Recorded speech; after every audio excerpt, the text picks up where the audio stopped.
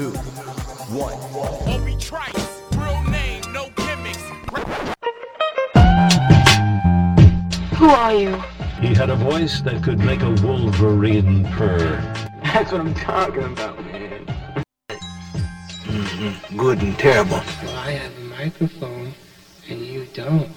So you will listen to every damn word I have to say!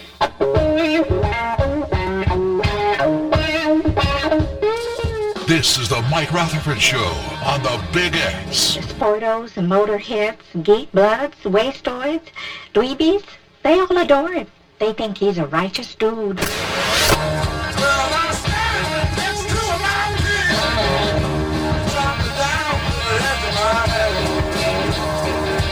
Hey. All right.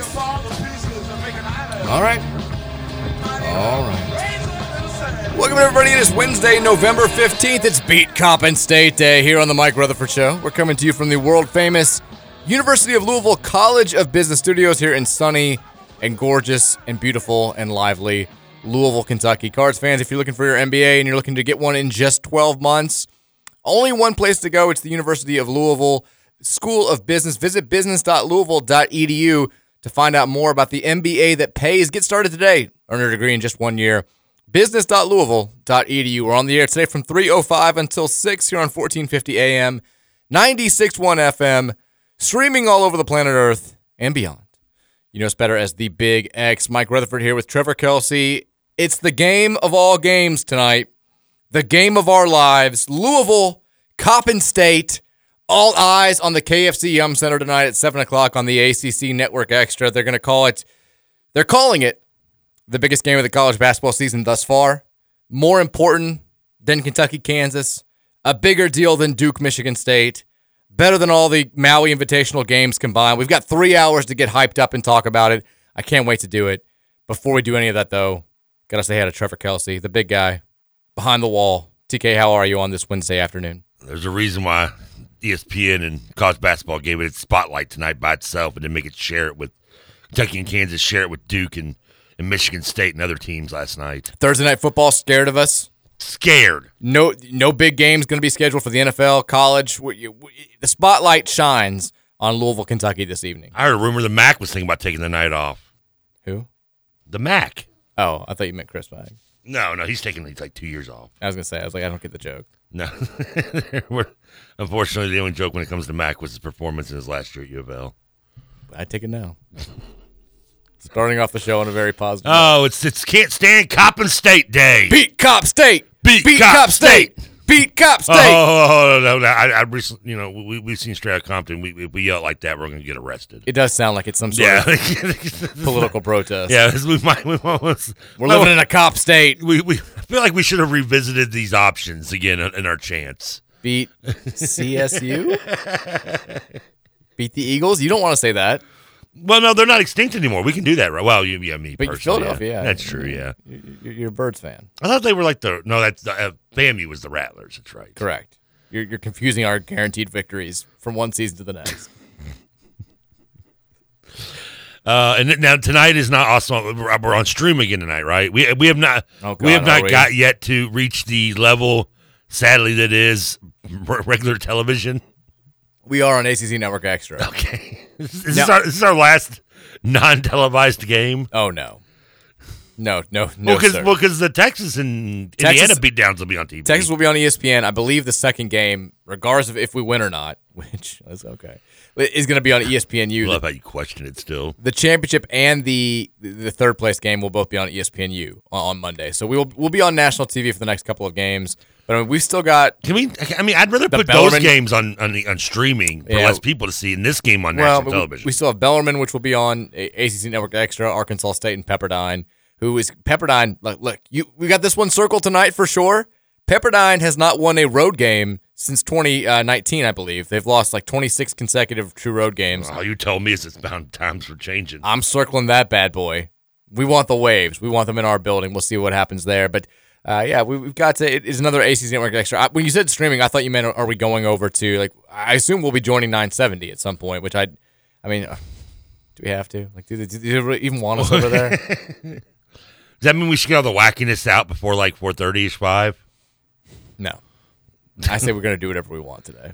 It's Coppin State Day. Are you sure? Because, I mean, I got like a nice little story from last night. Go for it. What were you up to last night? Well, what about you? I mean, did you have a good night? I went straight from here. I actually forgot about it until I got in the car. We went straight from here to the Eline Library. Had a nice little Nutcracker reading night for kids. Eline like Musk? Eline, story time.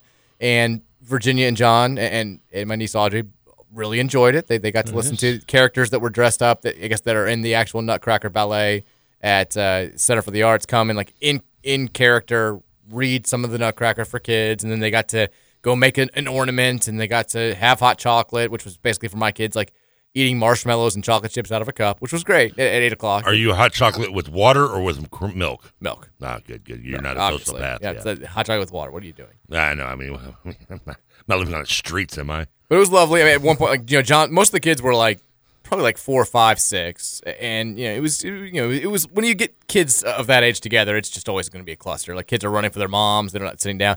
But at one point, John, like, just in the middle of the reading, just gets up and like sprints back towards us. We were in the back, and it's like an aisle of parents. And he's like just high-fiving everybody, like the GD Ultimate Warrior coming down, like the old WWE. Well, he's like sprinting back and forth, just giving high fives. I'm picturing the kid and Jerry Maguire when they're getting off in the airport, and he's on like the conveyor, and he's high-fiving. She's like, Ray! Right, he's on the conveyor high-fiving everybody. He's moving a lot faster. It was very much more of like a wrestling, like coming out to the ring to like break up. Hulk Hogan's getting like just destroyed by Sergeant Slaughter. Here comes the Warrior, like from the back. Like that was John last night. He was enjoying it. He was having a good time, but it was not paying much attention to the Nutcracker story. That's my boy. I said it before. I'll say it again. We don't concern ourselves with ballets. I feel like we have this conversation every December. Or I've had it on the radio before. Like, maybe it's an unpopular opinion. Nutcracker sucks. It's not good. I've been before. You think it's going to be like, it's weird anyway. The fact that it's like a Christmas theme doesn't make it any better. It's so long. The Nutcracker's terrible. I told you, in the short, unfortunately, 15 years that I was alive for my grandparents to both be alive with me, they were the perfect couple, except for when she made him go to the Nutcracker. And I never saw my grandfather so angry. Nutcracker sucks. He was like, I could be home watching the Cubs game right now. It's so long. Or so whatever.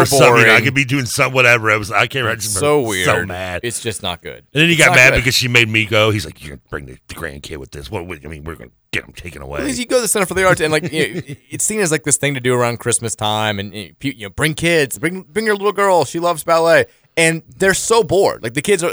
There's no action. There's no singing. It's just it's a whole bunch of nothingness, and every now and then a little bit of dancing in tutus. It sucks. I mean, yeah. What do I got to do to get a teapot and a kettle and a candlestick to dance together here? The gigantic rat is cool, but that's when the Rat King comes out. That's cool, but that's about it. It sucks. It's terrible. I mean, what's our next suggestion? Take the kid to see Phantom of the Opera. Yeah. Anyways, that was our Tuesday night, and then we'll talk a little bit about the sports because I did watch a solid amount of college basketball last night. As did I, and as my night and my story would be, I do want to get into that too because there was, it was fun watching, Hunter Dickinson become the Kansas Christian Leitner last night at the end of the night. We'll talk more in depth about it in a second, but I've got one gigantic takeaway from last night. It's this. Hold on. It's this. Okay. It's down year for the sport. It always has been, right? No, just the last couple of years. It's a down year for the sport. Who even cares about college basketball? It's pathetic. These are supposed to be the best teams. I see no difference between Team 1 and 362 this year. I think you'll see that tonight. Coppin State's going to come in here. They're going to play pretty well. They're going to look just as good as Kansas did last night. I assume we're ranked 363. No. But there is no 363. No, there is now. It's a down year for the sport. Who even cares? Everybody's bad. Nobody worse than any other is my big takeaway. Anyway, continue. If I cared, I wouldn't have watched 3 hours reruns of 70 sitcoms last night. Well, you do that anyway. Well, no. I mean, because I did it starting at midnight, too, roughly. So so after I watched the basketball game, it was a good night in the Kelsey Manor last night. I had a good fulfillment, and watched some basketball, got that in, even despite the fact that it's being a down year. Enjoyed Hunter's being the new victim, as I said, the new Kansas Christian Leitner over there playing that role. He's trying. He's desperately trying to be it, and I love it. The poor man's version, I guess you could say, because he didn't have all the accolades. But anyway, then I watched that stuff. So, but basketball, that's all the boring stuff, really. Then we'll get into that later, and we'll talk Coppin State. Here, you want a little story time? Of course. Are you ready? You ready to take your mind off Coppin State for a few minutes? Not really, but okay. Okay, here we go. I'm very focused on Coppin State. Well, keep it focused for when we're on the other channel when other people are listening and want to hear about it. Right now, nobody wants to hear about Coppin State and Kenny Payne and what he's doing with it. We're going to win a basketball game tonight. I want you to get comfortable. Take your mind off of it. Have a seat on the floor there, kiddos. Cross-leg. And guess what time it is? Story time with TK, baby. We haven't had this in a while. Oh, sponsored by no one. And soon you'll find out why. Lazy boy. Was that my last story time with TK was the lazy boy? Yeah, it was like last week. So, okay. So, I do all my stuff last night. Let's fast forward to the winding down the evening here. I'm laying in bed. It's like 4:30 in the morning, just chilling, eating some salami and cheese and scrolling through my phone, doing what most middle-aged men do it. As one does. As one does. Nothing spectacular. Just, as the kids would say, chilling. Just kind of learning the new memes of the day, picking up on the cool gifs and stuff. Finding out what 90s, sitcom star I'd be in them quiz. And as I'm going through there, I noticed right after, one of the 1,000th ad of, selling a picture of my dog as a cartoon on a sweater to me, is one of those like fan sites. And what kind of fan site? Well, and here's the thing, I'm not even a member of the site. But before I even tell you the site, I want to put this out. I want to precursor the story with this. Oh, so it is that type of thing. No, it's not that type of site there, Mike. Oh. That's on Facebook, I said. Then again, that could be questioning. Targeted ads. That's a good point. It wasn't about Target, though. All right, so over the years, I think it's safe to say I have made intellectual comments that, along with the proof of the state, that I'm not Lenny Small, but let's just say I'm not Stansberry material, okay? I think that last line just confirmed that. I think that's pretty much we can safely say that, right? I'm not bad, but I'm not that, But like if the world was built around what are you trying to say right now? Hold on, listen. If the world was built around the Seinfeld trivia, I would be on the Manhattan Project. Okay, I would. I don't know what a perfect score in an ACT would be, but I would get it if the ACT was about Seinfeld. Can you agree to that? You know Seinfeld well. I know Seinfeld well. So that being said, as I'm scrolling, and again, right behind this ad trying to sell me another sweater of a picture of my dog on it, I noticed like this one of these fan pages, and it's Seinfeld Fanatics or something, and it's an ad saying, new reveal of how Kramer has been able to afford his apartment all through Seinfeld. Okay. Did you know about this? No. Nor did I. And I'm like, wow, okay, what's this? It's like Kramer does a crossover and it reveals how he could always afford his apartment in Seinfeld. And it's like the link, click on the link in the comments. And so I go in there and it's like, there's like 800 comments. I don't have time to scroll through this. So I'm like, okay, I do what any other middle-aged man does in this time. I just go to Google, right? Mm-hmm. And I type in, Kramer apartment, how Kramer got his apartment, something like that. And the first thing is is YouTube links to Kramer crossover Mad About You. Okay. Now, I never watched Mad About You. I watched it a little bit on syndication. Okay, I never watched it because it was Mad About You. I mean, if I wanted to watch Paul Reiser, I'd put in my two dads. Or Helen Hunt, I watched Twister. So I'm like, okay. Maybe, and so I'm thinking, reboots are the thing, right? This is all new, current, cool stuff. Everybody's rebooting everything, right? Right. So I'm assuming that, Paramount did it for the content and rebooted, Mad About You, and Kramer was on it. So I'm like, okay. So then before I watched the video, all these links, like Reddits, are like comments from like this last year, within this summer and up. And I'm like, okay. So I click on the YouTube video. It's like a 3.5-minute video of Kramer. It's literally explaining how Kramer got his apartment from a cameo he did on Mad About You. And all it says is Mad About You, Season 1, Episode 8, The Apartment. I'm thinking, okay, this is crazy. So, and do you want to, spoiler alert, by the way? Sure. Paul Reiser, it was his bachelor pad, and he gave it to Kramer. And Kramer was just living there for him while he was living with Helen Hunt. And when he decided to move in with Helen Hunt, he gave him the apartment. He could have it for free. That's how he lived there. So I'm like, okay, that's kind of cool. They top these loose ends. So I go online, I'm looking through, and I stop on one of these articles. I think it's by Looper, I think it was. And I'm going through it, and I'm reading it. It's talking about all these theories for years of how Kramer could afford it and how they're being, what these theories. Some of them were crazy, some were insane, some were dark. And it was like, it has now been revealed thanks to a Mad About You cameo. And I'm like, okay, well, this is crazy. And at the very last paragraph struck me, originally was, I'm just going through and I'm like, this is insane. I'm about to, and the very last paragraph goes, then 6 years later, Jerry did a cameo on Mad About You. I'm like, wait a minute, 6 years later? This is like 2023. That'd be 2029, right? I mean, 13 in math, 6 plus 23. So I go through it again. It turns out this cameo was from 1992. So for 31 years, this secret has clearly been out there, and yet apparently, since no one cares about Mad About You, no one's known this until now. And I'm like, how is this possible? Like, this article is talking as if this was like some hidden footage of the gold found between Oliver North's, stash and the Jesus Christ Superstar 2. Like, how is this? Look at 14.5 million people watched the episode. 14.5 million. Are they all dead? Where are they? How have I never known that Kramer did a cameo 31 years ago on Mad About You to reveal a secret, like a kind of under secret about Seinfeld, and I've never known it. Yeah, I mean, where are these 14.5 million? That's more people than watched the most NBA Finals games last year. Watched this one episode. I just do it. I'm seeing a lot of stuff about it. Apparently, a lot of people did know, and I guess we were just kind of in the dark. But like people, look at some of the this Looper article I read was from this summer.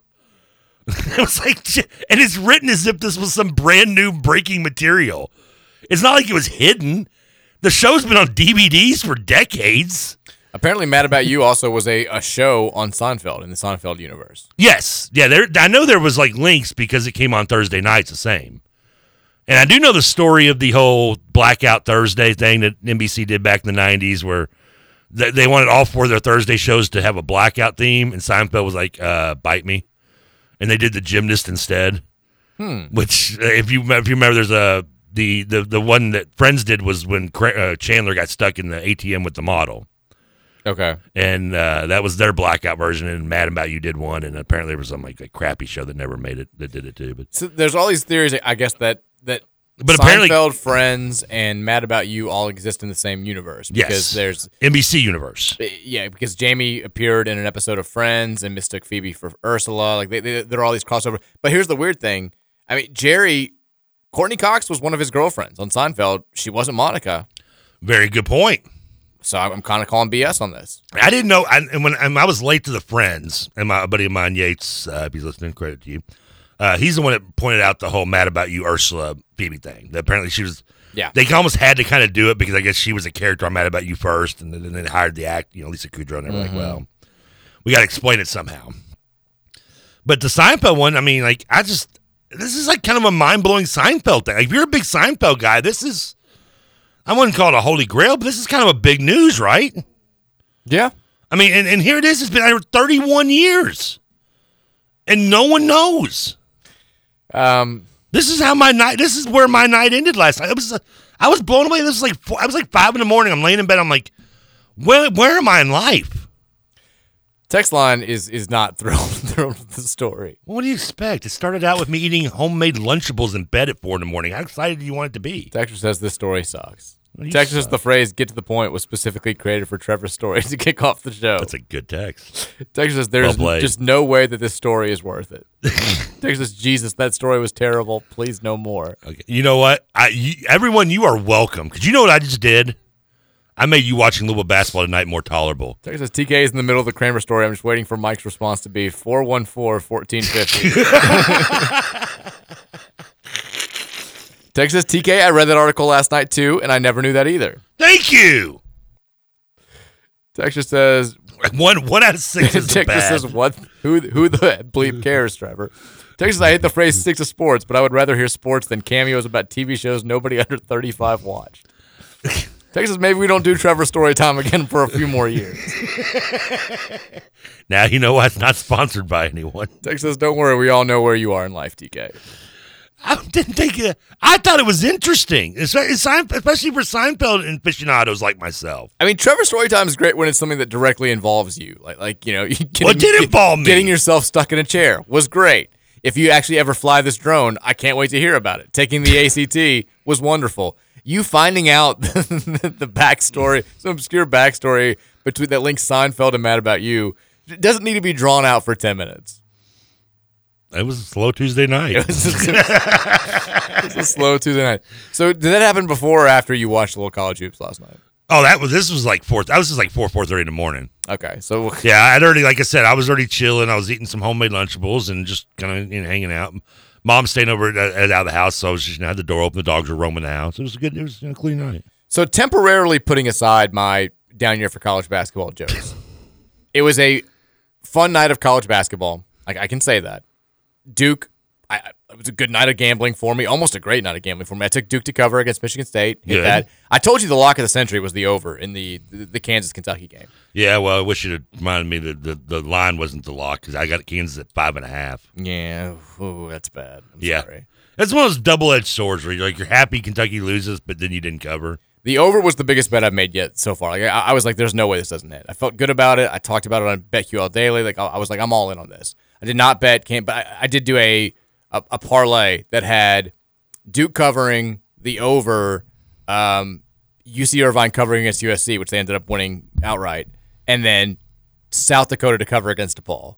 And wouldn't you know it, the one time DePaul plays a halfway decent game this year. South Dakota? Go Coyotes. I have a Coyotes basketball long sleeve T-shirt. I'm all in. Who's their 6'7" linky white dude that can score? You're thinking of South Dakota State. Oh, my That's bad. not South Dakota. How dare I mix those? South Dakota's much more little guards that can shoot threes. I was going to say it's more urban. No. Well, their team is a lot less white than South Dakota State and North Dakota State. Is that the correct way of saying it now? I love Summit basketball. But South Dakota ended up, I'm watching Kentucky, Kansas with like the play-by-play of DePaul, South Dakota in the final minute on my laptop, like living and dying. They end up, the spread was 8.5, so all they needed to do was lose by 8. And they're going back and forth. They missed a layup that would have cut it to 8. I think they ended up losing by 10 and killed the parlay. It would have been a big-time hit. But those late free throws would kill basketball betting. It makes it so it just stressful. Wasn't worth it. Yeah. The thing was, like, South Dakota was up with like 3 minutes to go in the first half. And I'm like, easy money. I had the cash out option for like a solid amount. I was like, maybe, but I feel pretty good about the other bets. And then DePaul ended the first half on like a 13-0 run. And I was like, well, not great, but it's still DePaul. They still suck. And they ended up covering. So that blew my bet to smithereens. But I thought that Duke and Michigan State... You should know better to not even touch DePaul anymore. I should. I mean, they're going to do whatever they can to make your life miserable. Well, I mean, before 2 years ago, they were doing whatever they could to make my life great. And now it's like everything else. I think that's the moment that Louisville basketball got ruined. When we lost to DePaul, nothing good has happened since we lost to DePaul. You forget, we'd won the Bahamas championship. We were okay. Like there was talk that maybe we could the Baja Boys. We could flirt with the NCAA tournament that year, and then we lose to DePaul, and it's like, well, it's over. Everything's over. And since then, nothing has been good. It's been terrible. Yeah. That's true. I got sick. Like DePaul ruined my life. DePaul winning that game. Maybe the December 9th is the chance to reset everything right. Maybe if we go up there and we win that one game, I'll get healthy. The basketball program will stop being an abject failure. Fans will slink back to oblivion. Who knows? Maybe that's what we need to do to right the world. End the curse. I think so. I think it's like hocus pocus. We've lit the candle. Now we've got to find a way they are the Blue Devils to redo this. But the Duke game, well, they're not the Blue Devils, the Blue Demons. Oh, that's right. Same thing. The reason why no one respects them, they can't even keep their name. The Duke, Michigan State, a little disjointed. Duke does wind up pulling away. Michigan State does this thing every year where they're just kind of they look like whatever in November and end up being good once they get to conference play. They'll be fine. They can't shoot right now. Kentucky, Kansas. Yes, good game. I may have to walk back some of my preseason Kentucky takes that you were gone for that whole thing where KRC is playing my comments about UK on their show, and Scoots is taking shots at me a little bit, but then he's doing my show later and kind of walking it back. TJ called you out. You were like, I never picked him to be top 5. And you're like, wait a minute, I picked him to be number 2. I picked him to be number 2. Well, my bad. Last year, yeah. TJ was like, he's like, you didn't have him top 5. You said, I was like, yes, I did. No, you said it was the other way around. You said you didn't. Yes, I did. My thing was I said I had him in the Final Four, and TJ's like, you said you had him top 5. And I was like, I said I had him in the Final Four, and then I looked it up, and I'm like, I had him number 2, so I was right both ways. I overhyped Kentucky even more than I thought. That part you did. Yeah, they were trying to do the thing where it was like, you always think Kentucky's not going to be good. I'm like, I've been very, very high on the last 2 years, and they've not been. They've made me look dumb by not being as good as I thought they were going to be. This year, to my defense, I had them at 25 in my preseason rankings. That was before they got Trey Mitchell, who I do think makes a huge difference for them. But I still thought they were going to be kind of top 20-ish team around there. Not a realistic threat to win a national title, not a realistic threat to go to a Final Four unless things just really broke their way in the bracket. And they looked much better than I thought they were going to be last night. Like the freshmen are further along. You know, they look dynamic in the Global Jam, the little bit that I saw when they were playing in Canada. But how much can you really take away from that? Their first two opponents were nobodies. No, it's not. So last night was the first real chance to see them. And look, I mean, they almost beat the number one team in the country with a 1-for-18 performance from their two biggest NBA prospects. Like, DJ Wagner was bad last night. There's no way around it. If he plays a halfway decent game, they probably win. Oh, he did hit a shot. I must have gone to the bathroom during that. Yeah, I think that was it. He was like 0 for 9 or something like at one point. He was bad, and they just they kept trying. I mean, Cal, I would have been losing my mind as a Kentucky fan. Some of the most critical points in the game, like Cal had these lineups on the floor that just like I get it. Like, it's probably what you see in practice. Either, really. It's probably what you see in practice, but at that point in time, you've got to react to what's happening in the game, and he just refused to ride the hot hand at any point last night, which would have just driven me crazy. And then Kentucky kind of fell apart in the final minutes, the way that we've seen them fall apart in some big-time games the last few years. They missed their last 8 shots. So I get why I didn't hear KRC this morning, but I saw TJ's tweeting last night where he basically was like, you know, people are taking these moral victories away from last night's game. Like, at the end of the day, it's still you had the number one team in the country down by 14. You had them down late, and you found a way to lose. Like, it's a disappointing game for me. Like, there are things to be excited about moving forward, but the overall sentiment for me is disappointment, and like, I get that to an extent. I do think, and maybe that's just because TJ and some of the other guys had much higher expectations for this team. Like, I thought they were going to be just kind of like a good, not great team that finishes 4th in the SEC and then maybe goes to a Sweet 16, but never really flirts with a championship. They looked, I mean, Dillingham is really, really good when he's good. Reed Shepherd is much more college ready than I thought he was going to be. I see why. For a while there, when I was listening to people talk about him after their first couple games, I thought they were just doing the white UK basketball player thing because they're like, he just makes everybody better. Everything, and I'm like, he scored 3 points. So I was like, what? I'm looking at the box score. I'm like, you guys are just like everything he does. You're like, oh, we don't turn the ball over when he's on the floor there. He's getting his. I'm looking at box scores. I'm like, he took 3 shots and made 1. What are you guys talking about? And then I actually watched him play last night, and I was like, okay, I kind of get it. Not he's pretty good. To label the poor guy, but I always like to say, oh, he's the John Hood. He's way better than John Hood. Oh, because I just remember my friends like, John Hood, this kid can play. Man, watch him. And I just remember watching him once in high school. I'm like, this dude has no business in Kentucky. I was like, what are you talking about? No, Reed Shepherd is much, much better than John Hood. He definitely Todd Tackett. He runs things well. He definitely has a great feel for the game. And he made the only shot that he missed last night was the shot that people were giving him crap for taking that shot. I was like, it was.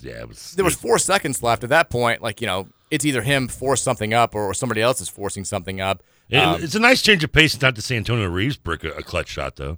He took 25 shots last I mean, you know it's a big game when Antonio Reeves shoots like 4 of 40. Some of the ones that he took, too, where he was like, it's my time. Like, Kansas was seizing momentum. He, took a step-back 3 that missed by 7 feet to the left. I was like, Jesus, buddy. Like, pull it back a little bit. He was 3 of 17 from 3. They took 38 threes as a team.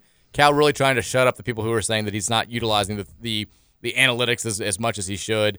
They took a ton of outside shots. They got it inside as much as they could without having a true center. But, I mean, it was the most obvious key to the game was the determining factor.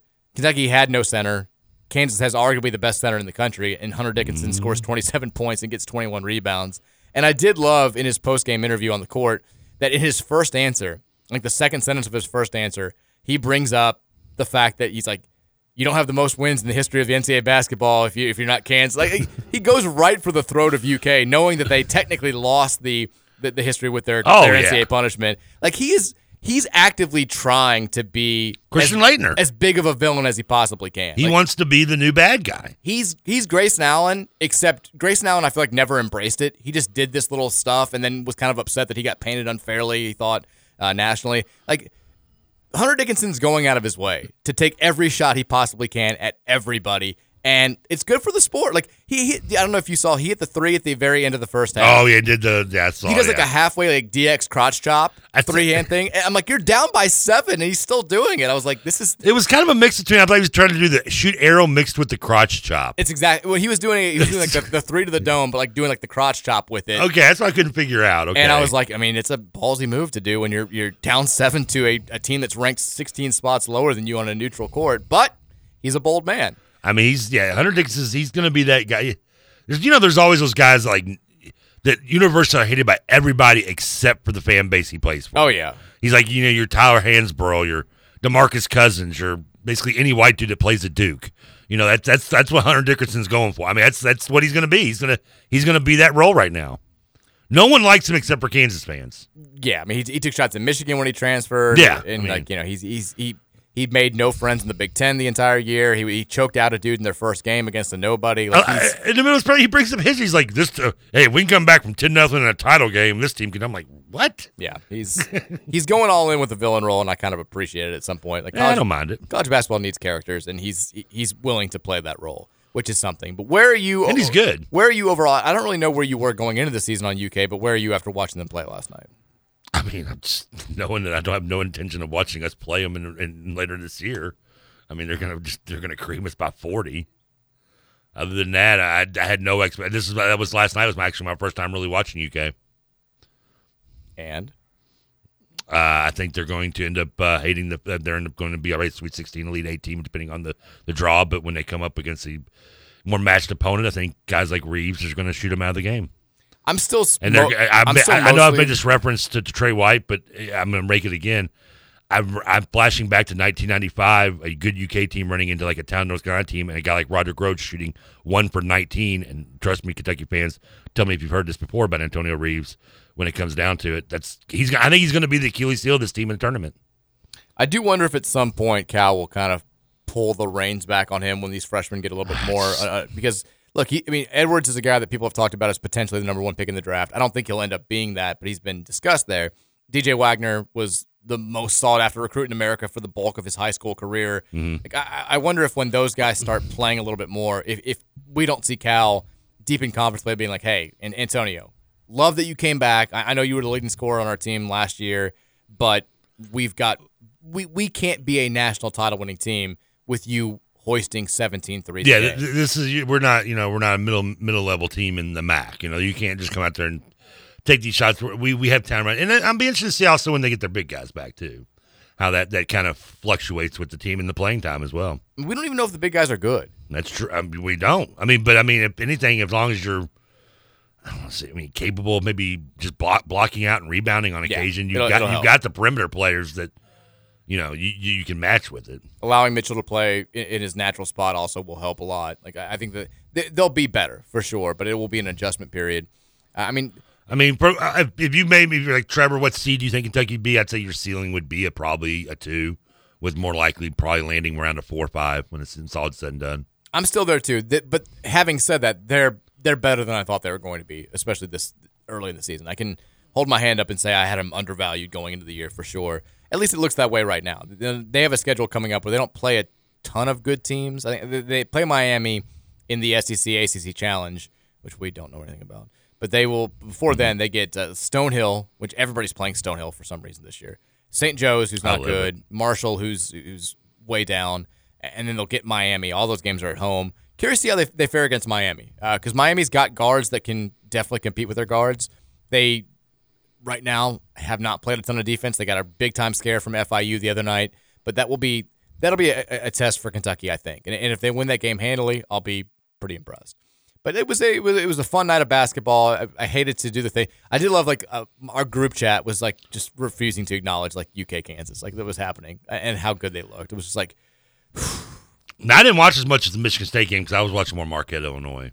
I didn't watch any Marquette, Illinois. Well, and I was watching that because I was also watching the Western game because I was running our commercials on the Western game last night. How'd they play last night? That was a good game. They beat Steve Prohm and Murray State. Oh, they did? Yeah. They were down early in the game and came back and won the game. I almost bet on that one because the spread was like 1. I stayed away from it. Yeah, it was real tight. But I still don't. I mean, Steve Lutz is I don't know what to think of him as a coach. They've got talent for sure. They always do.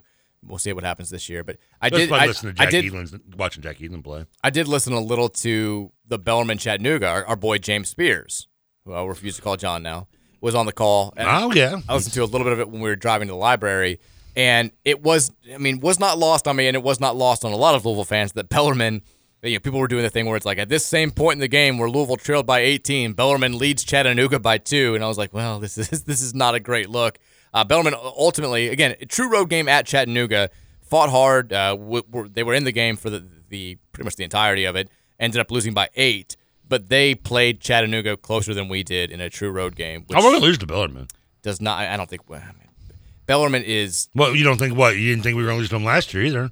I didn't. Bellarmine is. I mean, they're 0-3 right now. They were competitive against Kansas State. They were not competitive against Washington. Nor would we. I think they're a year away from being legit contenders again in the ASUN. But I mean, we'll see what we do tonight. If we lose to Coppin State, I'll be like, we're not winning another game. Yeah, but they're a year away from being contenders because of their lack of talent. But you can make up for that with good coaching in this level, and we saw that last year with Bellarmine versus Louisville. I think it's more inexperience. Like they have a lot of guys who are like the Suter kid's been their best player. He's a sophomore. I think Ben Johnson's going to be fantastic. He's a sophomore. Like all of their best players are sophomores. Like Tipton is good and he's experienced, but like Scotty's best teams are senior, junior laden guys who've been in that system for a long time. Like I think they'll be there next year. But right now, he'll definitely get the most out of him, for sure. All right, we're going to take our first break. When we come back, we're going to talk a little CFP rankings that came out last night. A little bit of a shock for some people. We kind of thought it may be possible. We talked about it on yesterday's show. We'll react to that after the break. It's the Mike Rutherford Show on a Wednesday here on 1450 96.1, The Big X.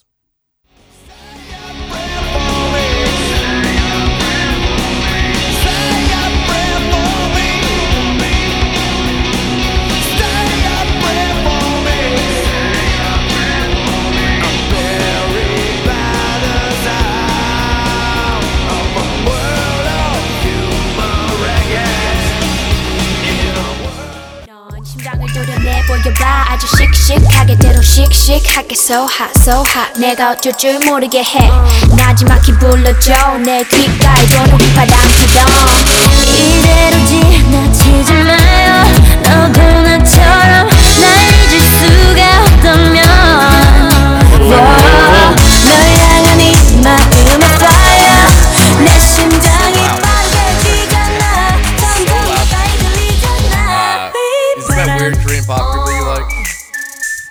We ba-da-ba-da-ba-ba. Yeah, this is Blackpink.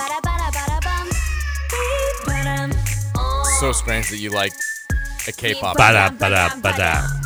That's Korean for whistle. Welcome back in. It's the Mike Rutherford Show, Wednesday edition here on 1450 96.1 The Big X, as we try to pick ourselves up and move past Trevor's terrible story time. Oh, come on. It wasn't that. You learned something. I got texts from friends that were like, what is this? Oh, come on. It wasn't my worst. It was bad. I mean, again, it was a Tuesday night. It was like 4 a.m. I thought it was something new. It was more just the delivery. It could have been like a 30-second, like, oh, like that's cool. I didn't know that. Well, you hyped it up too much. It was poor delivery, poor storytelling. No, I disagree.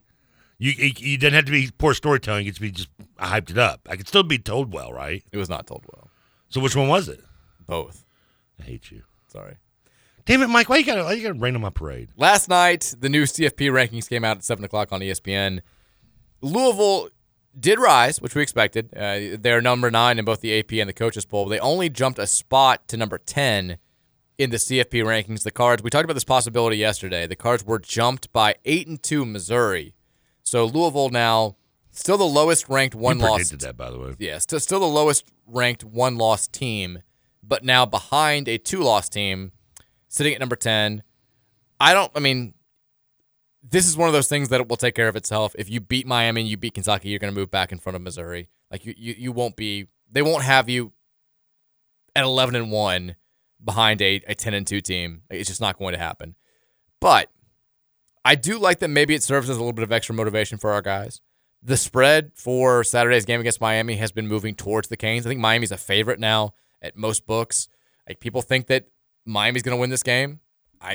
I'm definitely worried about this game on Saturday. Anything that could potentially serve as like a little extra oomph, an extra nudge, I'm for it. So maybe this will fire up the guys a little bit more than they already were. I think they were going to be ready regardless. But Louisville sits at number 10 now. It's very cool to be sitting here on Wednesday, November 15th, talking about a top 10 Louisville football team.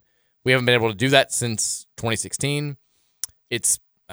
There are still crazy scenarios out there for winning a conference championship, still scenarios out there for, being in contention for the playoff. Like it's all still very fun.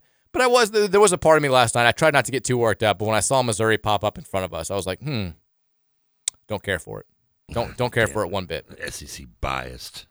I know that they blasted Tennessee, but their only other ranked win is over Kansas State. Like, is having 2 ranked wins really enough to overcome the fact that they have a whole extra loss than we do? I know they played Georgia close, and that's a big deal, but in Kansas State now, and I like Kansas State, don't get me wrong, but don't they have 2 losses as well? Kansas State has, I think, 3 losses. Don't they have, yeah, I was going to say they're 7-3. They've been, yeah. I mean, just because.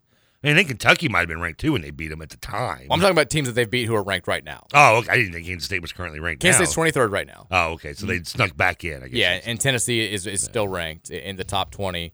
But yeah, they lost to LSU by 10, which I guess Notre Dame's better than Kansas State. I think that's safe to say. I would say Notre Dame is Tennessee level. And Notre Dame is ranked higher than Kansas State. They're number 19. They're 1 spot behind Tennessee. I guess so. We don't have them. I would say if I put Tennessee and Notre Dame across my, I don't know. Duke is Kansas State level. Well, here's the weird thing about the rankings too that I looked at. So they're no different. I know that if you go down any set of rankings enough, you're going to find some seeming inconsistencies. But North Carolina, they get aided significantly by the refs against Duke. They win a double overtime game at home against a Duke team that, regardless of how good we think they are, was not ranked last week. They rose 5 spots in the rankings. And this is a team. Look, they lost to Virginia. You're kind of punishing us for only beating Virginia by 7. Carolina lost to Virginia at home, so I kind of don't want to hear it like that. And they beat a Duke team. They didn't even get Riley Leonard. At least he tried to play against us. Yeah, I mean he played for the bulk of the game. Yeah. Against us and scored a grand total of 0 points. But Missouri, I mean, look, they their non-conference schedule is nothing. They beat besides Kansas State, who they beat by 3 at home. They beat Middle Tennessee by 4. They beat South Dakota by 25. They beat Memphis by a touchdown. Like, okay, what are we really looking at here? Are they getting this much of the benefit of the doubt because they played close with Georgia? I'm not saying we're like there's no reason Missouri should be in our conversation. I'm not either. I just disagree. Yeah, I mean we played Missouri 10 times. It's probably like a 6-4 series, maybe, depending on how it goes. Maybe 7-3 roughly, depending on which way it rows. But we're probably on the same level, but. The fact is that, they have 1 more loss than us. They shouldn't be just jumping over us. The other, I guess the big story. Get in line is what I'm saying. Yeah, the big story in the rankings was Georgia moving to number 1 for the first time. They jumped both Ohio State and Michigan. They now are the number 1 team, chasing their 3rd consecutive national title, something that has not happened in college football in, 4 decades? It's been a long, long time since we've had a 3-peat national champion, but they've looked the part more recently than they did at the beginning of the season. We looked that up, who the last one was, didn't we? I think it's somebody from 1971. Wasn't it like Army or something? I think it was Notre Nebraska. Dame or yeah, because I know USC likes to claim it, but they don't have claim to it technically. So yeah, it probably had to be in the 70s. I think that's the last 3-peat. I can't remember who it is now, but it's been a long time. Like that, it was a big storyline coming into the season. It's Pittsburgh because they claimed them all, right? Kansas basketball. It says 1936. Has that been that long? Minnesota. Go Gophers. Who'd won undisputed titles 34, 35, and wow, that's the most recent one. That's just the Google of who last 3-peat in college football. That's insane. Okay, I mean, I guess it is kind of hard because there's so many like claims and this and that. I guess it is kind of hard to do a 3-peat. Yeah, I mean, in the modern era, we've had some back-to-back national champions. We have not had a repeat. Wow, that's a trivia question. No, how long would it have taken you to guess Minnesota? I thought I was remembering. I remember it being talked about a lot before the season. I would never have gotten back to Minnesota. I would have probably gone through most of the Big Ten schools until I got to Minnesota. Exactly, that's insane. But Georgia is at number 1. Ohio State is 2. Michigan 3. That will obviously work itself out with those 2 teams playing in a couple of weeks. Florida State hanging tight at number 4, 1 spot ahead of Washington. Those are your 5 unbeaten. Somebody's going to have to give there. Oregon, who will almost certainly play Washington in the Pac-12 championship game, is number 6 at 9-1. Texas is number 7 at 9-1. Bama is number 8 at 9-1. And then, as we talked about, Missouri jumps Louisville at 8-2 to take the 9th spot. Louisville is number 10. Just behind us, rounding out the top 15, Oregon State at 8-2, Penn State at 8-2, Ole Miss at 8-2, Oklahoma at 8-2, and then LSU at 7-3. Jed Fish, by the way, and his Arizona Wildcats, number 17, 7-3. The West Coast Prom. The West Coast Prom. Yeah, it's kind of. I was thinking Jeff's become Jed's once you get past the Mississippi going west. That's when Jeff. He's like a kind of like how Hardy's become Carl Jr's. It's the same thing. It's kind of saying once you get to a certain level, he starts to rally, see checkers. that's kind of what it is. Jeff's become Just become Jed. Where y'all becomes you all. Jeff becomes Jed. That's the way that it works. What's the Family Guy when you get south when Howard Johnson's become Stucky? That's what Stuckies. Which you do see Stuckies in like, Missouri, though. Yeah. My mom used to love a good Stucky stop. She loved the little fruit snacks. Anyways. Stuckies don't they have like the pecan pie? I think that's right. I haven't been to a Stuckies in probably 20 years. Neither have I, but I do love pecan pie. So there's your CFP rankings. The only other, as I mentioned, the only other ACC team that's in the rankings this week, North Carolina, jumps 5 spots to number 20, although Notre Dame, sort of a pseudo-ACC team, is there at number 19. Like I said, it's all take care of itself. All we can do is win the next 3, go 12-1. Let's worry about what we can worry about, which is beating Miami on Saturday and then locking up a spot in the conference championship game against FSU. And then beating them and then giving, all of our ammo for all summer to complain about how we got screwed probably still. So let's do the update on the Trevor confidence level. You were like a 7-4 yesterday. 7-5. 7-5 yesterday. It is now Wednesday of game week. We're right smack in the middle. 2 days behind us. 3 days to go until kickoff. Noon on ABC. Big spot for the Cards in Miami, a place where they've never won. Hurricanes, a little walking wounded, 6-4, dinged up. Starting quarterback out for the rest of the year. They're going back to their old starting quarterback, Tyler Van Dyke, to try to rekindle some of his old magic. Where are you now? Confidence level 1 to 10, 1. No chance of winning. 10. No chance of losing. Well, despite my confidence being somewhat bruised from the text line about my story earlier in the first hour, it doesn't affect, luckily, my game confidence, which is it's moved up a little, not a whole lot, but we're inching there. I'm at 7.8. You're really confident, man. I feel good about this game. I really do. I trust. Listen. As I've said before in the past, some halfway joking a little bit, but I trust Jeff Brom and his staff. Like I put all my confidence into their decision making, and them having this team prepared and ready. I know, understandably, that the Pittsburgh game shook that confidence a little bit, but hey, no one's perfect. No, it's hard to go perfect unless you're Georgia, apparently. So. I know how much is on the line in this road trip on this game on the road. Not just as I said for the season, but kind of just the mindset and this whole program going forward with it being Miami and the ties with the Howard thing and everything around it, the lore of just the national perspective of being Miami. And I know, and I trust in Jeff and the staff to have that instilled into his players. Not that they needed it, but just to keep it at that level up there where I am in confidence and them knowing how much is on this. They go down there, quiet crowd, noon, as you point out, which is, I think, a great thing for us. Yeah. Not exactly awake yet, still kind of hungover from hitting the South Beach bars the night before.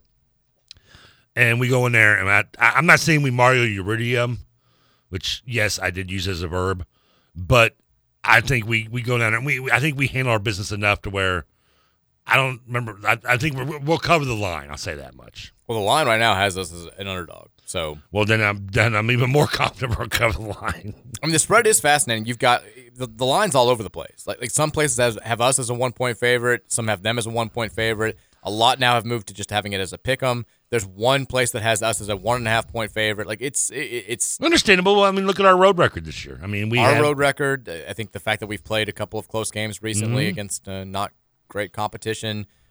Jack Plummer, like.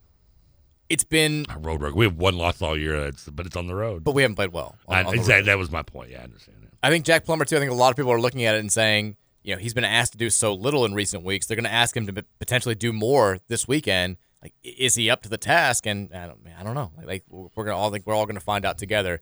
But I think this is one of our good Plummer games. I hope so. I mean, it has to be.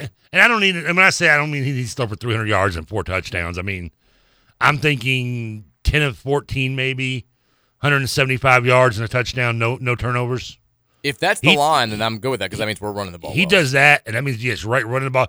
I guarantee you get that line out of Plummer, we're winning this game 24-7. I think he has to do more because they're going to stop the run. They've got a big athletic front line. They stopped Florida State's run game pretty well last week. I think we're going to ask him to – it's going to be more of like a first half of the season Plummer game where – we're going to have to go to him more. If it is 10 of 14, then that's great because that means we've run all over him. Exactly. That's ideal, but I don't know. Texture says real quickly, I didn't hear it, but I've had 100 calls talking about how bad Trevor's story was. It wasn't that bad. It goes to the podcast. Texas, I'm also waiting for someone to text TK's mom loves a good Stucky stop, too. You know, Texer, I was going to make a comment. My mom did love to go to Stucky's, okay? You'd ruin it. Stop. Somebody's honking their horn in the background. We haven't had a bad dad yelling at a kid recently. I think you were out for all that. It was like 2 days in a row where I had the window open because they still had like the heat on here and it was so hot outside, and like there was this dad just berating his kid right behind the window as he went to the car. I was like, okay, how am I supposed to talk about Louisville versus whoever we were playing Virginia Tech with this going on? He's like, get in the car, Tim. I'm like, the thing about the quarterback situation for Duke is that I was like, what am I going to do here? Like, you can't do it because you don't have the access to muting your mic. But my window is open. I open it because I'm fat and I'm hot, but I have to constantly. I will have to mute my mic because of people behind me. Like, I don't know. It's loud. I don't know why we have this giant parking lot. To paint a picture, for the listeners out there who've never been here. Paint it quickly here. We have just giant parking lot. Yeah, for some reason, like people consistently like to park right next to my window. Right next to the window, yeah. Like there's all these spots here, and it's the park. We're not even close to the door. It's a I don't know. It's a mystery. We'll go back to the text line after the break. 4 o'clock hours up next. We'll also talk a little Louisville, Coppin State. It's the Mike Rutherford Show here on 1450 and 96.1, the Big X. We ba-dum, ba-dum, ba-dum. Can you hear that? We ba-da-ba-da-ba-da-bum. We ba-dum. We ba-dum, ba-dum, ba-dum. Can you hear that? We ba-da-ba-da-ba-da-bum. Keep it locked on Kentucky Anna's only locally owned sports talk, 1450 and 96.1. I cannot remember what made us think that we were wise and we never compromised. For the life of me, I cannot believe we'd ever die for these sins. We were merely freshmen.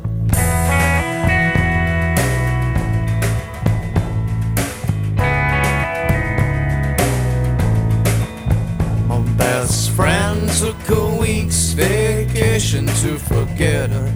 This girl took a week's worth of Valium and slapped him. Remember they couldn't say Valium on the radio? Really? They had to blank it out, yeah. I did not know that. Thinks about it now and how he never really wept, he said. Can't be held responsible. This is a good song. KP inherited this team. I won't be held responsible. You don't understand the mess that I've had to clean up. I cannot remember what it's like to be competitive in college basketball. I feel like this could be the Kenny Payne theme song. Believe I'd ever die for Maxence. I was just a freshman. I'm only playing freshman. Only playing freshman. Okay, I'm afraid to say a story, tell you like this little small don't stop story. now, for God's sake. Because I've already been bashed behind the woodshed for my stories today. But I think I Bashed told behind the woodshed. Yeah, that's not a saying. The worst place to get bashed. Is there a good place to be bashed? I told you how I like my history of the verb pipe in this band, right? I don't think you have, because there was the verb and the verb pipe at the same time, which was very confusing. And I hated the verb because I just did not like that song for some reason. It just annoyed me. The Bittersweet Symphony? Yeah, that song just got on my nerves. So, I guess at one time, at many of my jobs, I was delivering for this Chinese restaurant, egg roll machine. Okay. And I delivered to these, it's a nice way of putting it, potheads. And they thought it'd be funny. They just give me a CD for a tip. I was like, oh, yeah, thanks, dude. And it was, I just remember looking, like, who the hell is the verb pipe? Like, because this song had not been released yet. So I'm like, okay, great. And I just toss it in my car. It sat there for 6 months. And when the song came out, I was like, wait a minute. I know that band name. I got the CD. And I was all excited. I was like, hey, thanks, Stoner dude. You were a hipster. Yeah. Then the song came out. I was like, this is the only good song on the album that I remember, at least. See, that's how you tell an average story.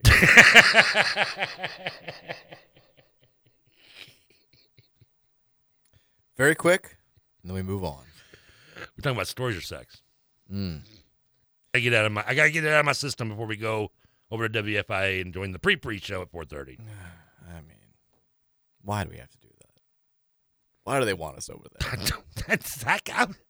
That was my question. I was like, are you sure? Real quickly, before we go to the Thornton sex line, 502-414-1450. Reminder, Thornton's hooking you up with the best deals all football season long. All you have to do to take advantage is become a Refreshing Rewards program member. Download the Refreshing Rewards app.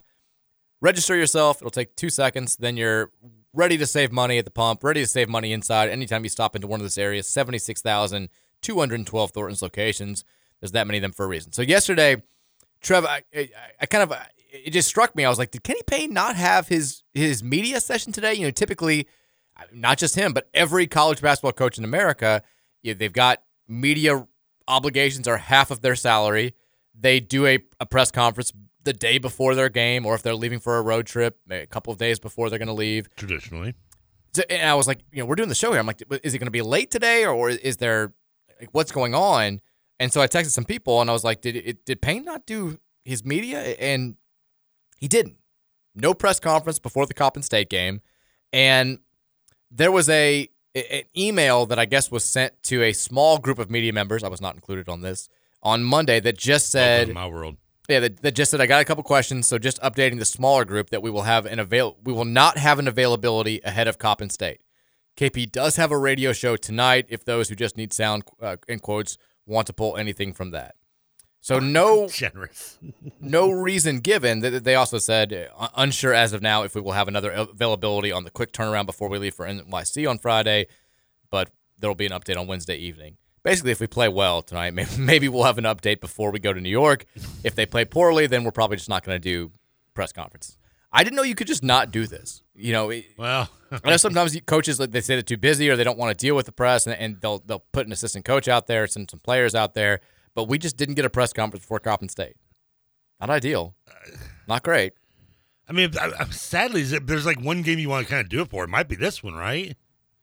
You can come out and maybe be positive about the game, and then come to fruition. It actually happens. Because there is a chance we win tonight. I mean, I think that he knows that most of the questions aren't going to be about Coppin State, right? Like nobody's asking him to break down the Coppin State backcourt. How are you supposed to teach these kids to be men when you're afraid to take questions from a press conference? Yeah, I don't know. I mean, they're questions, dude. Sticks and stones, right? I mean, you don't listen to what we're talking about. You don't listen to talking heads like me and you, Kenny. You don't care about us making jokes about your career being intertwined with the song "The Freshman." Then why are you bothered by what the reporters think about you and their questions? I don't know. But should I be asking him this question? Yeah, the Kenny Payne radio show was on Monday, so we had that happen at Roosters on Springhurst Boulevard. It'll be back next week. They're off next week, so no radio show next week. That's already planned. So if we lose tonight, let's not make it a two conspiracy that he's not doing the radio show. He'll be back Monday, November 27th for a private show that's already on the schedule. So again, if New York goes poorly, then it's not a huge conspiracy. But no game, no show. A game, no show. I mean, what's the point? Who knows? Who knows? But it is Louisville Coppin State night. We're very excited. We'll talk more about it a little bit later this hour. We've not gotten to the Thornton sex line. His press conferences are like his coaching. If we have a game, who knows if we're going to show up or not? 502-414-1450 is the number. Get those thoughts in. We'll take some text now. These texters have made me angry towards. I'm taking out my anger of the story texters on KP today. Texter says, have you heard anything that the fans can do for Paris Jones? I've seen people talking about stuff, but nothing concrete yet. I really think we should do something. I agree. Like I don't know what Louisville fans, I mean, I guess a simple fundraiser is the most obvious thing you could do. But Paris Jones, the Virginia player who got hurt last week, he's still in the ICU. He had spinal cord surgery. That's insane. I mean, he's still in the city. Like I think he got transferred from the U of L Medical Center to he's going to get transferred from the U of L Medical Center to the Fraser Rehabilitation Institute when he's ready to go. Yes, you can't transport people at that state, yeah. The good news was he was able to briefly walk, I guess on Saturday it was, when Virginia put out a statement after the spinal cord surgery, but still, it's a very scary situation. I do think we should do something. I don't know what. Besides just a fundraiser seems like the most obvious thing, but I don't know what else we could do. I mean, just it's so crazy because the hit didn't look that bad either. Right. I mean, you talk about all these insane hits that players didn't able to get up, and you get that hit where, I mean, you see him lower his head, but I mean, nothing to be blame throwing at it. Just it's crazy freak accident. Yeah. I hope he does do better. Texas says, I'm going to text in a gotta make them say no candidate every day until Kenny Payne is fired. Today's is Brad Stevens. Who? I did hear that he once was interested in a horse farm around these Now places. he's just the GM in Boston, right? Correct. I mean, he'll be getting tired of that, right? He loves recruiting college kids. I mean, he's had to go through, the didn't he have the issue last year where they had to fire the coach because he was like dating the secretary or something? Yeah. Do we bring back a Petrino or something? Maybe they can feel at home. He can come back and coach the basketball team. We got a spot for him. Yeah, we find a spot. He's for like him. 28 still. He's got a lot of good years in front of him. At least looks it, doesn't he? Yeah. How old is Brad? He's got to be in his 40s by now, right? Oh, yeah. I mean, he's like 40. I know he's 48. joking, but he does look like he's probably 20-something. Oh, yeah, he's always been baby-faced. But it is crazy to think, he was younger than I was when he was going to Final Fours. Because he was in his... Yeah, he was... that was, 12, 13 years ago now, and he's 47 now, so he was like 35. It's crazy. We've accomplished the same amount in the same amount of time. Yeah, we've gone different paths. Texture says, I have little confidence in U of L winning tonight. Is Coppin State any worse than Kentucky Wesleyan? It's a good question. Are they, Mike? You're our basketball genius. Are they? I would say they're better than Kentucky Wesleyan, which does not make me feel great. That's the answer we were looking for, Mike. I saw, if you want to feel even better, let's take a quick look at what Kentucky Wesleyan has done. Oh, God, no, it's not. Since they played us. We knew that they played St. Louis in their first game. And they beat them, right? They lost to St. Louis it was relatively competitive. They lost by 10. Oh, so just sort of a buzzer beater. Okay. They then beat us on our home floor. Yeah, I'm fully aware of that. They then lost to Western Kentucky by 30. Well, Jack Ealing got hot. But it's okay, right? They're playing D1 teams. Yeah. They're a scrappy D2 squad. They were hung over off their upset victory of us. Once they start playing their own opponents at Division II level, it's going to go, they'll start flexing. I'm sure they will. They hosted Hosted. Illinois Springfield in their season opener. Not to be confused with the Simpsons. They lost 74-62. In their only other game in Division II, they hosted Indianapolis in Owensboro. They lost 64-60. Indianapolis? So if you're counting at home, that is St. Louis. IU. That is St. Louis loss, Western Kentucky loss, Illinois Springfield loss, Indianapolis loss, Louisville win. And correct me if I'm wrong, but did you not say all those losses are by double digits? Indianapolis was only by 4. Oh, well, progress, right? Now, they do play Simmons College next week. Is Wesleyan the one that had like 20 offensive rebounds on us? Yeah, they out-rebounded us by 17. Yeah, ask if that's still one. It was the one. They play Miles College tonight at the Owensboro Supercenter. They will host Simmons College on Saturday. That's the real barometer right there. We beat Simmons by 41, so I won't feel any better if they lose to Simmons. It's not gonna help matters. What do you think? It's gonna hurt our RPI? Texture says Louisville Coppin State 4,000 strong. KP waving his arms around. Danny Manning getting a good nap in. This is prime time Louisville basketball. I said it. I tweeted it earlier today. He's not joking. 4,000 is probably what we'll have there tonight. When I woke up, all I could think of was give me some really over the top, over dramatic Louisville Coppin State hype video set to Phil Collins in the air tonight. I can feel it. It's like Coppin State just breaking a 3. Just as the drums hit, is Trey White getting the tip up to JJ Traynor for the game winning dunk. Danny Manning slowly rolling the eyes back to his head. It's like boom, boom, boom, boom, boom, boom. I was thinking slow mo of Kenny Payne yelling with his hands up as he does somewhat. I tweeted that out, and Corey Aldis, who does the video, who's awesome, he was responding. He was just don't tempt me. I was like, please do it. Please just get. It's the game of our lives. Coming up in about 2.5 hours. Game of our lives. I will say this, before we haven't talked about Coppin State too much for obvious reasons. If we were to lose tonight, I will advocate for firing Kenny Payne before he gets to the locker room. And that is a true statement. You cannot. This may be the worst team we've ever played at the Division I level. Mike, I got to stop for a second. Okay, and I appreciate you giving, I guess, one last ever.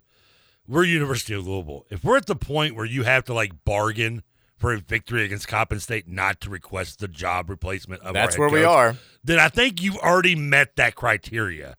All right, if you're having to make a bargaining like we're in the 12 stages of depression or something you didn't right. I think it's 8, isn't it? It's not 12. 12 is the alcoholics.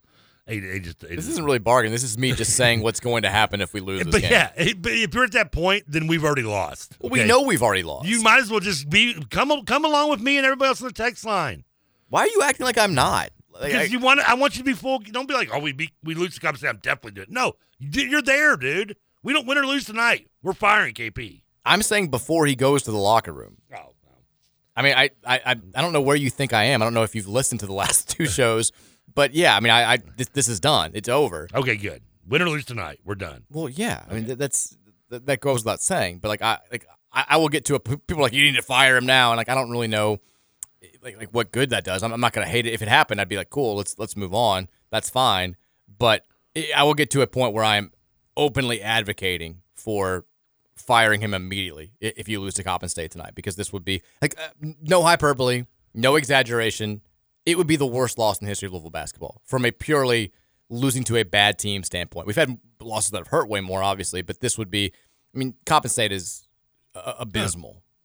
So you're saying there's actually a goal that this team hasn't actually met yet? Yeah, more history. This will be the last piece of history. We're still making history, good or bad, I guess. Did you see the Draymond Green thing last night? I saw it on Twitter trending, but I didn't see why. I was busy. He straight up choked out Rudy Gobert in the middle of the game and got ejected. He's still mad about the COVID thing? It was weird. So there was a fight that was going on. Klay Thompson and dudes, or Klay Thompson gets his jersey up. And Rudy Gobert is literally just like, he's not even doing anything. He's just kind of trying to like hold people apart.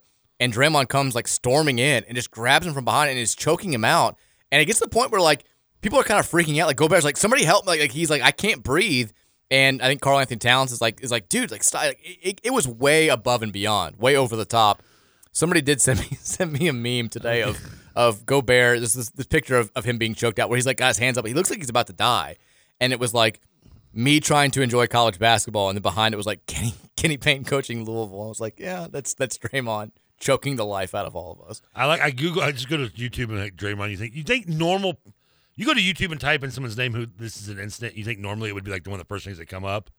I'm like, there's like 7 Draymond videos before I get to it. Yeah. Of him stomping, choking, doing whatever. But he's also like 6 inches shorter than. I mean, come on, Gobert, don't be. Talk about stereotyping the French of not fighting back. Come on, what's he gonna do? He's not doing. He should be able to beat up Draymond. He's Green, in a chokehold from behind. There's nothing. It's not. It was a fair fight. The dude just comes from behind him and puts him in a chokehold. That's Draymond for you. Texas, my little cousin used to dance in the Nutcracker. They wanted us to go every year. Pure misery. I went once. My dad about had a meltdown every time my mom would bring it up. Kind of similar to Mike's "What are you doing?" comments about KP. Yeah, the Nutcracker sucks. We've established horrible. It's done. It's the first and last ballet I'll ever go to. Texas says 9-1 football season. Game of the year tonight for basketball. And Trevor's rambling about Kramer lore and theories. My God. Well, first of all, I didn't want to talk. I figured I would give you a good 15 minutes of not thinking about the basketball team. You're welcome, by the way. And if you think that story was set up huge and then was a big disappointment, again, wait till the Knights game. Texas, can we have a shot collar for Trevor to push every time that he's talking too much? That's actually a fantastic idea. You ever wore a shot collar? No, I've done things where I've been like shocked on my arms and fingers and stuff. So my buddy had to hit his Rottweiler. We used to live over in Devonshire when I had my dog, and the dog was so sweet. But it was kind of wild, so he got a shock collar for it. I don't know if this should be, no pun intended, shock, but we would kind of get. It's a 420. Okay, 420. Ironically, I got 10 minutes before I can talk about this. We'd get stoned and like put it on ourselves and like shock ourselves. It's kind of fun. I would love to have a shock collar. I never understood why it like hurt the dog because it wasn't. I didn't think it was like I've been hit with a stun gun, and I've had a shock collar. Shock collars are like minor. They didn't even. It's tingled. It didn't even really hurt. I didn't get why it hurt a Rottweiler. It confused me. Texas, please move on. But I wonder. It was from 320, but it could have been right then. Someone's text you say from the draft. Texas, maybe we don't do Trevor story time again for a few more years. Oh, come on, people. Texas says you also said I guess I just missed this. You said homemade Lunchables. Yeah. Texas, what's a homemade Lunchable? Okay, so I was laying in bed. Texas, do you mean charcuterie? No. I was eating salami and Kraft cheese singles, and putting them on like Ritz crackers, or not Ritz crackers, but saltines. And that's what I was eating in bed last night while I was on my phone when I found this. The everyman's charcuterie board. That's what I call a homemade Lunchable. Okay. Like it wasn't like factory made. I just had to make it. I had some salami from Kroger's, and then had Kraft singles, and I'd tear up the salami and put in the cheese, and had a homemade Lunchable. Texas, I actually want to thank Trevor. He saved us from 25 minutes of Mike previewing Coppin State versus U of L. You're welcome. We're still going to get there. Not 25 minutes. No, but I was thinking. We will talk for 5 minutes, and then the text line will talk about how bad we are. I knew we had like 90 minutes of basketball talk, so I was just trying to be nice, people. Let's see what the next time I give you all a gift. Texas, I think what really ruined the program was that plane ride from hell where Matt quit after the UVA game after he let Malik Williams bully him. The whole Malik Williams stuff was crazy. Malik has the Notre Dame press conference. Yeah. You know, everything that I've heard has said the Sunday practice after that was where, like, Matt called it effed up. They kind of got into it. Everybody kind of got into it, and that's when Mac was like, "I'm done with this." And if like that Virginia game, you could tell he was barely coaching, and we were going through the motions, and then that was it. It was done. I wish we'd had Malik. I could use the Malik Williams attitude towards his coaching staff in practice that right now. Can we just bring him back to bully coaches again? I mean, every time we're like, Malik, he's you know, kind of being a bad guy in the locker room. Maybe now it's like, can we have that back now? Like, I'll take it. Give him another year. Texas says, not only is UK going to cream us, it just dawned on me that it's going to be virtually a home game for UK with all the empty seats. My wife said the same thing last night. She was like, I don't even want to watch the game. Like, it's going to be nothing but UK fans there. I'm like, yeah, you're probably. She also, it's funny, she didn't listen to this part of the show yesterday, but she was like, did we play UK last year? She's like, I don't even remember that. I was like, we had that conversation during yesterday's show. Did we do a show for last year's game, UK game? Again, it was a Saturday, so I'm sure we did the Friday preview. We're not going to do a show this year for the game, are we? Well, we'll be on the air because it's a weeknight. It's a Tuesday night, I think. Is that a yes or no? Yeah. Oh. Maybe we just won't talk about it, though. I tell you what, if we win... Give me $5, I'll do the Kramer story again. If we win tonight, we're going to go ape on tomorrow's show. We're going to talk about the Coppin State game like it was the biggest game of the year, and we will just replay that show of the day of the UK game, or maybe the day after the UK game, because we're going to have to be on the air for that, too. But I tell you, if we lose to Coppin State tonight, though, are we talking about it tomorrow? Yes. Are you kidding me? I say if we lose tonight, I'll rent Barbie. Can I break it down tomorrow? Sure. Instead of talking about Coppin State. Well, here's the thing, though. Like, if you lose to Coppin State, if we win, I'm not going to watch Barbie. Because we did the whole, not tonight. I got very angry on Monday talking about the Chattanooga game on Friday, but it felt like it was the latest new low.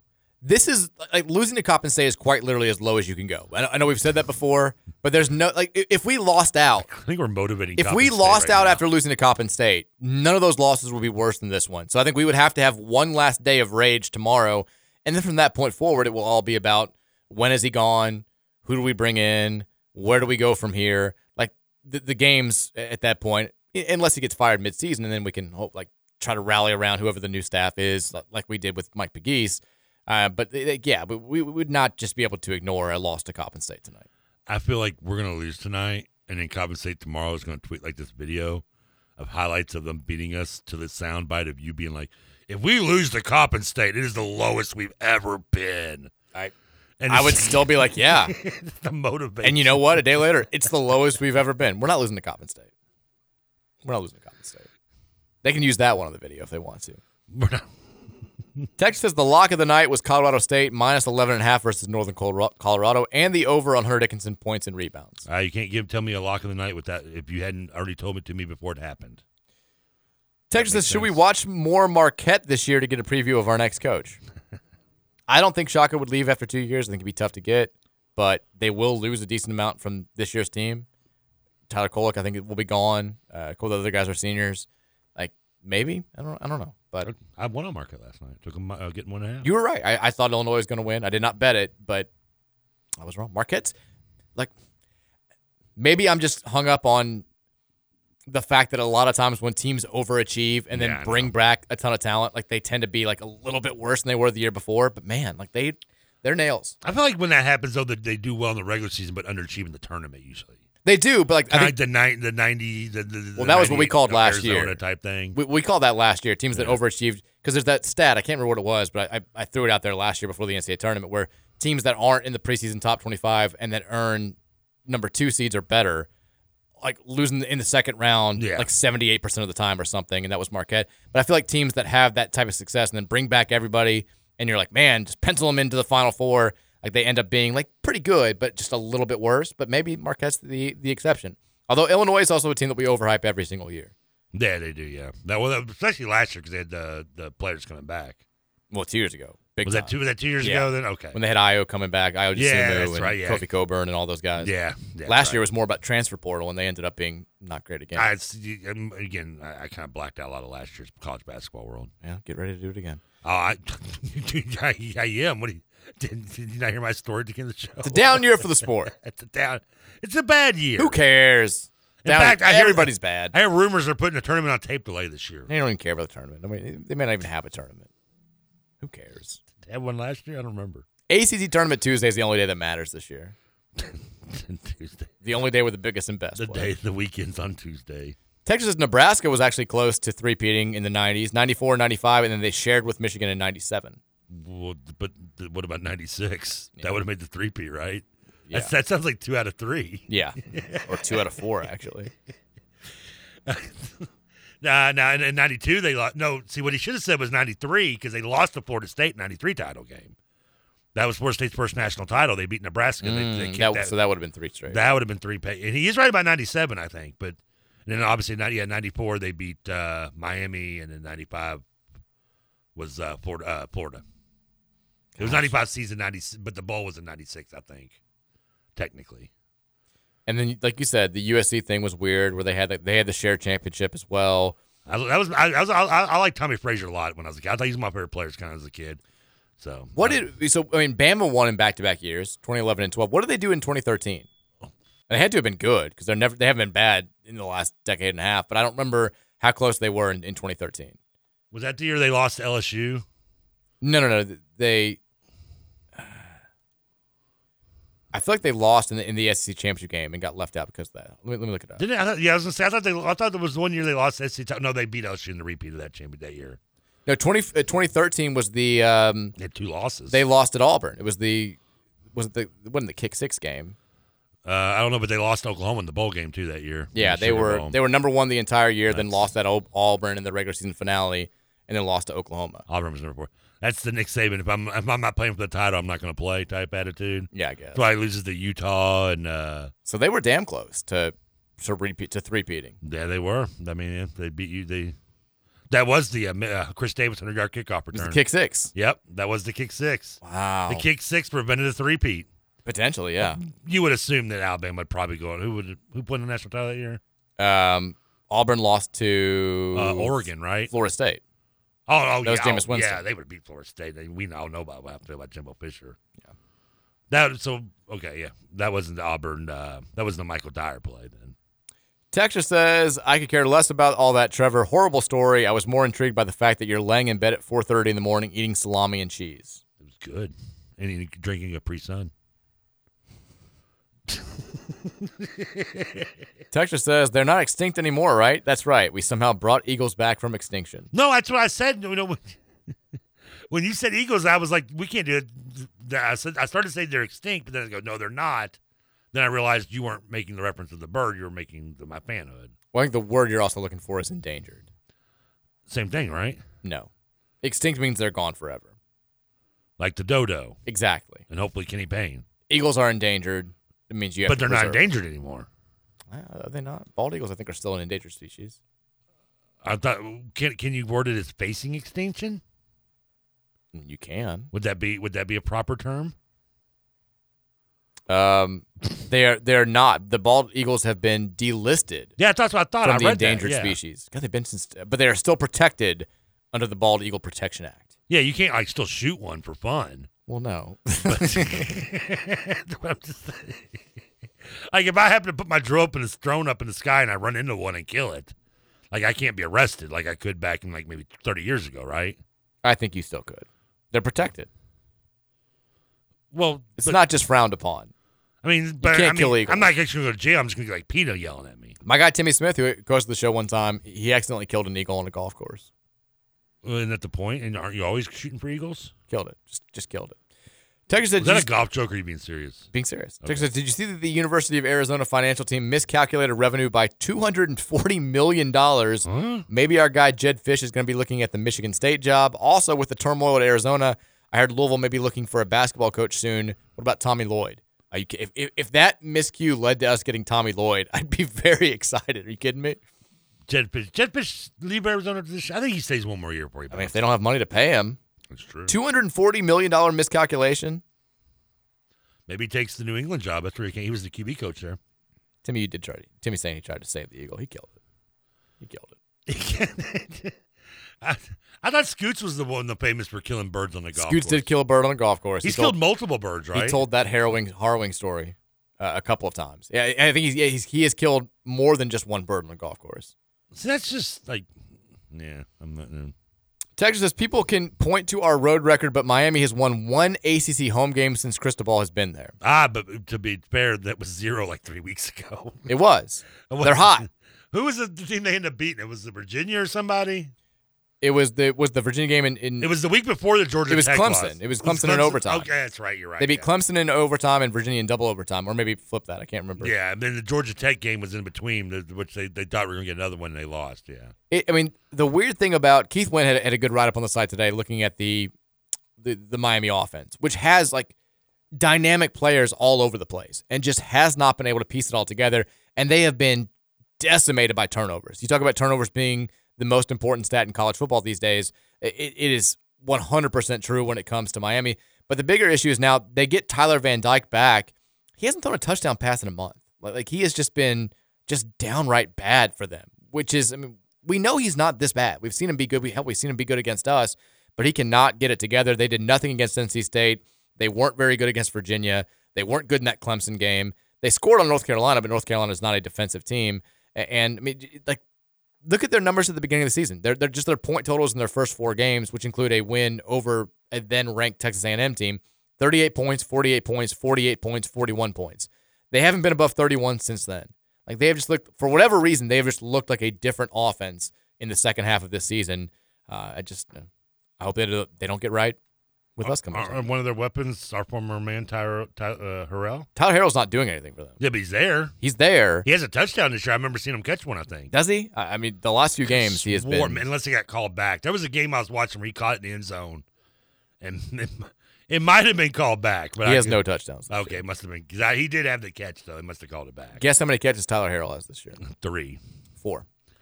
4 catches for 45 yards, along of 14. And you're right about Miami. They have time. Here's the thing, in Miami fans, listeners, you disagree all you want. I don't care. They love the show. They do. If you took Jeff Brom and put him on that Miami team, they would only have 1 loss. Probably. If that. That's the level of coaching between Mario Cristobal and Jeff Brom. But Jed Fish on the team, they got maybe 1 loss. He needs to get a crystal ball that tells him how much time it is. Cristobal sucks. Miami needs to stop just I know it's coming weird for me because we have a alumni coach, but sometimes you just need to quit grasping that straw, Miami. Move on. The devolution of Tyler Van Dyke this season has been bizarre. I mean, you look at that A&M game. Who again? I know A&M just fired Jimbo Fisher because they're not achieving. They're still they're a 6-4 SEC team. They're not terrible. No, they're not bad. And against them, Tyler Van Dyke, 21 of 30, 374 yards, 5 touchdowns, no interceptions. Through his first 4 games this year, the same 4 games that I'm talking about where Miami went 38 points, 48 points, 48 points, 41 points, he had 11 touchdowns and 1 interception. Since then, 5 touchdowns, 11 interceptions. That's nuts. Like I typically roll my eyes when people talk about a single game breaking a team. I think what happened at the end of that Georgia Tech game, where all they had to do was take a knee and they win, broke that team. I wouldn't surprise me. He threw 3 picks in that game. It would break a lot of people, wouldn't it? The North Carolina game, he did throw 4 touchdown passes, and he had 2 interceptions. So the last 3 games that he's played, against UVA, 20 of 30, 163 yards, no touchdowns, 2 interceptions. Against NC State, 21 of 38, 173, no touchdowns, 3 interceptions. Last week, coming in trying to save the day against FSU, 2 of 7, 29 yards, no touchdowns, 1 interception. Like he's just, I don't know if it's in his head. I just hope it continues because it'd be nice if we got a terrible Tyler Van Dyke game again on Saturday. The thing, though, is when you look at those numbers, they're still going to throw it a ton. It's not like they haven't trusted him. Like even when he's been bad, 48 pass attempts against UNC, 30 pass attempts against UVA, 38 pass attempts against NC State. like they're going to let him rip for sure, assuming we are able to stop the run a little bit. All right, let's take a break. When we come back, we will, start pregame show here on 970 WGTK. We will take more of your texts. We'll talk a little Coppin State. Welcome. Get you ready for tip-off at 7 o'clock. It's the Mike Rutherford Show here on 1450, 96.1, and 970 WGTK, your Big X family of networks. For the life of me, I cannot remember what made us think that we were wise and we never compromised. For the life of me, I cannot believe we'd ever die for these sins. We were merely freshmen. Matt Dennison here, inviting you to join me weekdays at 11 a.m. for the Hoosier Report. Complete coverage. 6.1. Promo code Big X to receive 25% off. And who can love you like me? Nobody. Who can sex you like me? Nobody. Who can treat you like me? Are you serious right now?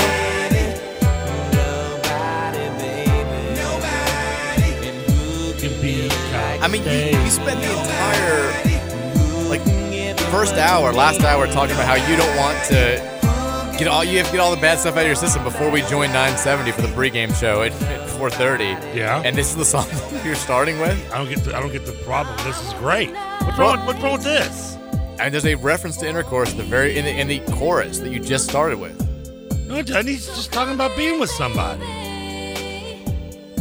Welcome back in, Mike Rutherford Show, 1450, 96.1. We are now on 970 WGTK, your new home for Cardinal Athletics. They will have the broadcast of Louisville Coppin State tonight, tipping off at 7 o'clock. You'll hear all your favorites, all the pros, calling the game tonight on 970. You also hear Jody Demling and Kent Taylor will have the ACC Network broadcast. Now, a little bit, I don't know. Listen to Keith Sweat. I don't know if you saw. I mean, I love Keith Sweat. I just think that that's not the best way to start the regional. We've been told to class it up a little bit. That was classy. I'm telling you, like some Kansas versus Keith Sweat. That's class, buddy. What you put on for class? Look, I agree. I just think that you know our audience now. Yeah, I changed for no one. Well, then that's not what you've been saying for the last hour.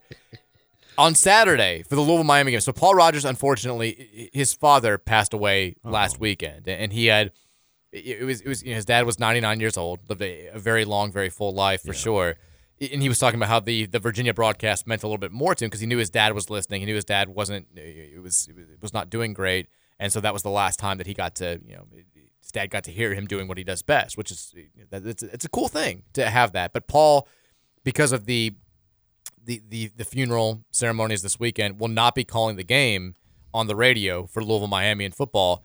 We will have, so Jody Demling will slide over. He'll do the play-by-play, but kind of exciting, the analyst spot, John L. Smith is going to do the game. Ooh, that could be intriguing. Which could be fun. I mean, I think he's done a little bit of radio before in sort of the analyst capacity. He's always been entertaining. I'm sure he'll be entertaining again on Saturday. So if you want to hear John L's thoughts during the game, 970 WGTK will have the action there. Trev, it was be pretty good. First of all, are you aware that I don't think that it was like this at Wagner when you were there. I know it was not like this for us when I was going to Trinity. Before you ask me, when you have a precursor, were you aware? How often do you really think I'm aware of it? I think I think you might be aware of this. Okay. I think this may have come up, but like we were not off all Thanksgiving week, right? Like we had to go. I feel like we had to go Monday, Tuesday, Wednesday. Yeah, we were off Thursday, Friday, Saturday, Sunday. We were off Thursday, Friday, and then came back, and that was it. Weekend, yeah. So kids now, grade school, preschool, high school, everybody around here, they're off all next week. Oh, because they don't spend enough time at home, right? Off all next week. So today I go and pick up the kids. They only go to school Monday, Tuesday, Wednesday at their preschool. So like they had all the Thanksgiving stuff, bringing home with them, all the stuff they've been doing this week because they're not going to be in school next week. So I get home, I take out, John's got these really cute, he colored a turkey, and the teachers do all the stuff for him because these kids are 1 and 2. Did you do the one where he traces his hand and makes it a turkey? Virginia did. She had a paint turkey with the hand. That's like you have to do that as like a passing abuse, right? It's contractual. Yeah. But John's stuff, like the teachers have all written out. It's like poems of I love my mommy. I'm thankful for my mommy. I'm thankful for my daddy. All this stuff, and it's just it's what you expect. Then I get to Virginia stuff, and there's a big turkey, and I guess every kid got a chance to put their own what they're thankful for, and it was like this year I'm most thankful for And Virginia, again, could have said anything in the world. Mommy, daddy, family, friends, Penny. She's gonna say like Frozen or something, isn't she? Or like a princess. Worse. Meet Trevor. Not as bad. I'd have given $1,000 to been on the room for that reaction. Fruit snacks. Oh, well, that makes sense. She's thankful for fruit snacks above everything else. I mean, we're talking like the Welch's fruit snacks. You might be in some competition for me. My love. My mom gives her and John like Welch's fruit snacks every day when they leave. Awesome. Yeah, but that's what she's most thankful for in the world. Could have picked anything, you know. You can buy them just nothing but strawberry only. We try to give her a good life. We feed her every day, multiple times actually. But not the right thing apparently. Give her a bed to sleep in. Let her watch her shows. Give her toys. But she's most thankful for fruit snacks. Yeah, but show respect. Respect is due. They're Welch's fruit snacks. Well, there are all sorts of fruit snacks. We have blue fruit snacks in the house now. Yeah, but if you're getting like the Mickey cheap fruit snacks, like dollar store, I can see where you'd be upset. We get those too. At least you're being like trumped by name brand at least. Yeah, sometimes, not all the time. But that's like what my daughter like using the big case soda or something. That's what my daughter is most thankful for in the world at the age of 4. We did bring you up the other night. We were driving back home from Mary's cousin's house after dinner, and we were driving down Westport Road, and we passed Westport Middle, and I'm like, that's where Daddy's friend Trevor went to school. Virginia was like, oh. If you pull down the park light, you can see where Trevor learned to drive. That's where Trevor and other things. If you're coming from that direction, you probably passed the Taco Bell where Trevor got in a wreck.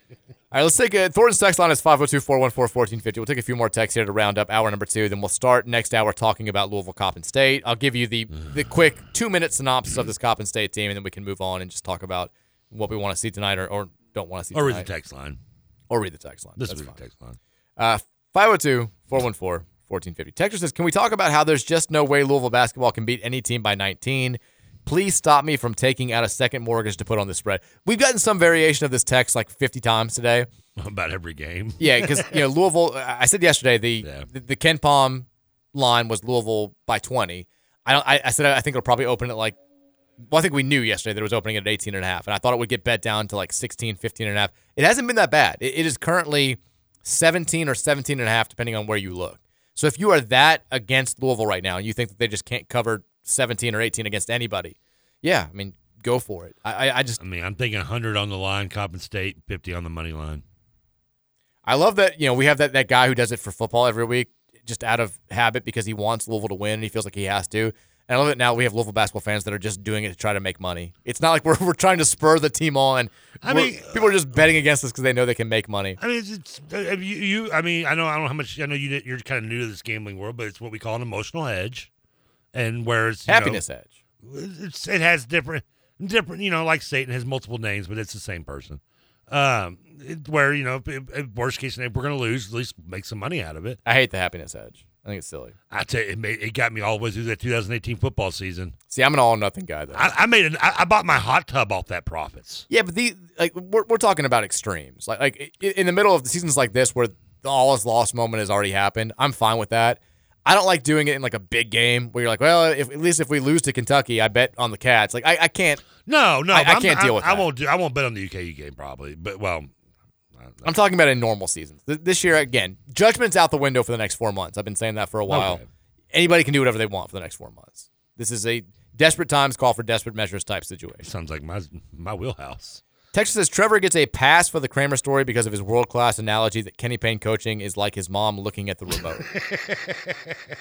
It was a good one. I'm just glad my mom didn't hear that one. What do I do? I mean, you have no idea. It's like my friends are like, why don't you cut your cord? No. You have no. I'll pay $150 extra bucks a month to avoid the daily conversation of, the internet doesn't work. Did you screw something up with the internet? I saw a meme the other day that talked about, because all the Thanksgiving memes are out there and like going over to your parents' houses and all this stuff. And I've never seen a meme that's been more true in my entire life where it was like at a certain age, everybody's dad has this house where like they have 17 controllers to control their TV and they're the only ones who know how to use it. Like my dad has like 7 controls for his TV He's got this surround system that I don't think actually works that we've had since like 1994. Like a box. So there's a control for the sound, there's a control for the TV, there's a control for the Netflix, there's a control that only works with the DirecTV. And like I can't like I feel like I'm pretty good at turning on TVs and getting them to work.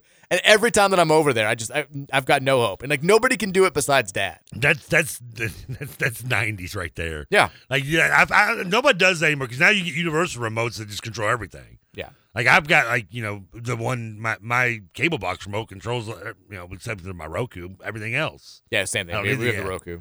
So I mean, but yeah, that's nice. I remember the 90s days of having like 6 remotes on the table, one for everything. You had the VCR remote, you had the stereo remote, you had the TV remote.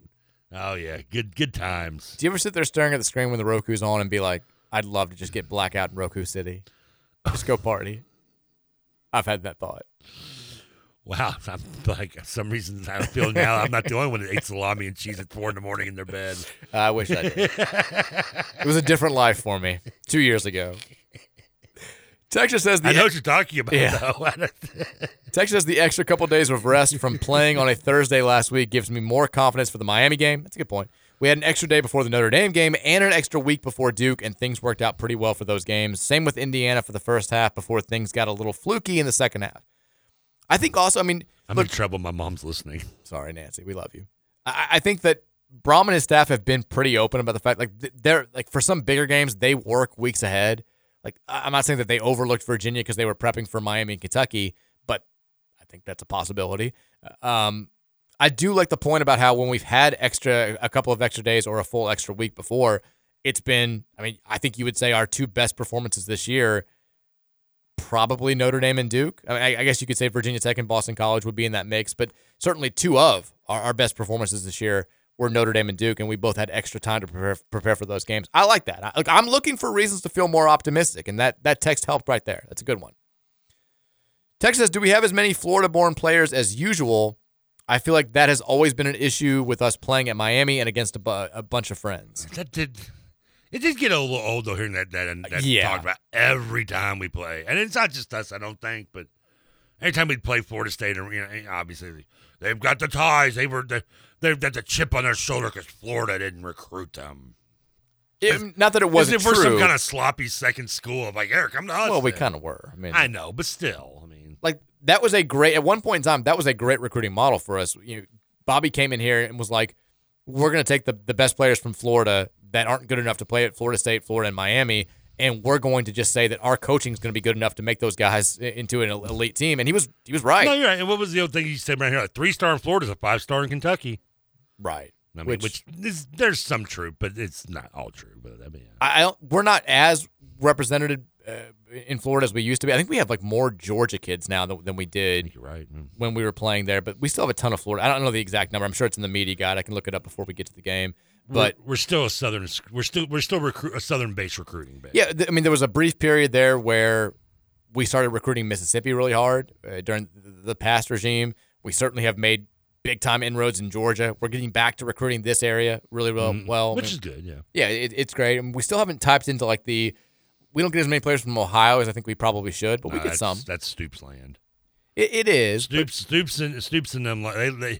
He went the different way. Instead of trying to compete with the SEC, he decided to compete with the Big Ten and go for the third. Which, don't get me wrong, Ohio and Pennsylvania produce some damn good 3-stars too. They do, especially on the offensive line, which is, look, 2 of our 5 starting offensive linemen are from Ohio, Austin Collins and Eric Miller, who I know is a transfer, but Collins is a guy that we got ourselves. Like, I would like to see us tap more into that area, and I think we will coming up soon. But I don't think we have as many. I'm with you, though. Like, it was such a blown-up narrative about, hey, these guys are all going back home and playing. But it did feel like there was some distraction when we would go home and play South Florida because guys were playing in front of their families for the first time or against people that they knew. I don't know. Remember that there was a time where we would go down there and just play terribly against South Florida every single year. Or we played really bad when we went down there and we played like FIU that one time. One of the scariest I mean, and I still remember, I don't want to say scariest moments, but if I remember right, that's who we played after the Miami loss in like 2004, I think. I want to say we played Southwest. Maybe in that first week, but it was like within like a week or two. But that was at home. They killed us on the road in 2005. Yeah, and because you're right, they'd been kind of a thorn in our side, like that Brom year when they had like Leroy Selman's kid on the team and stuff, and the defensive end that ate us. JPP was on that team. You know? Yeah. And I was like, and I remember when we lost to Miami. Or maybe it was Miami. It was Rutgers. I'm sorry. It was Rutgers' year. We lost to Rutgers, and the very next week we played South Florida, and I thought, oh, my God, we're going to lose 2 in a row. This team's been a thorn in our, and we just creamed them. And I was so happy about that game. Yeah. I wasn't Miami 04. It was Rutgers 05. When we lost to Rutgers, we played at South Florida the next week. And I was so scared that we were going to have a hangover loss to them.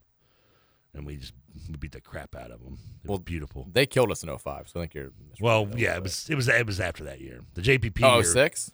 Yeah, it was the game after we lost to Rutgers in the Orange Bowl. Oh, so it was 06, but that was a game at home. Oh, was it? Because we played down there in 05. Yeah. No, the loss down there in 05, I had to watch in the barber shop at the Mall St. Matthews because I was working at Cardboard Heroes. I broke a glass. I was so mad because we didn't have a TV in our sports store. So I had to run down the hall like every 5 minutes because we was dead in the mall anyway to watch.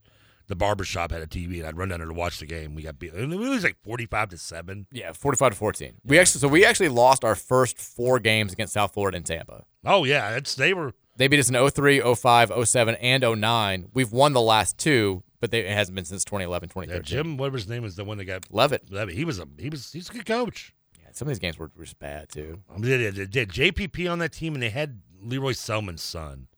And I can't remember his name as well. But maybe it was Junior, I think. They were both those defensive men that were killed us. They had that little running back, Mike Ford, who was a big-time recruit, who was also very good. Remember Hunter Grothy or what is it, Matt Grothy? Yeah, the quarterback. Little gunner. Yeah, I remember you're talking about. Texas says, we should have hired Kenny's brother, Krampus Payne. Texas, why is Louisville 17-point favorite? I mean, let's say, as bad as we are, Coppin State's like 330th, right? They're 360 out of 362 teams. I mean, I understand we're bad, people. I get it. Trust me. The proof is in the pudding. But this team is just actually worse than us somehow.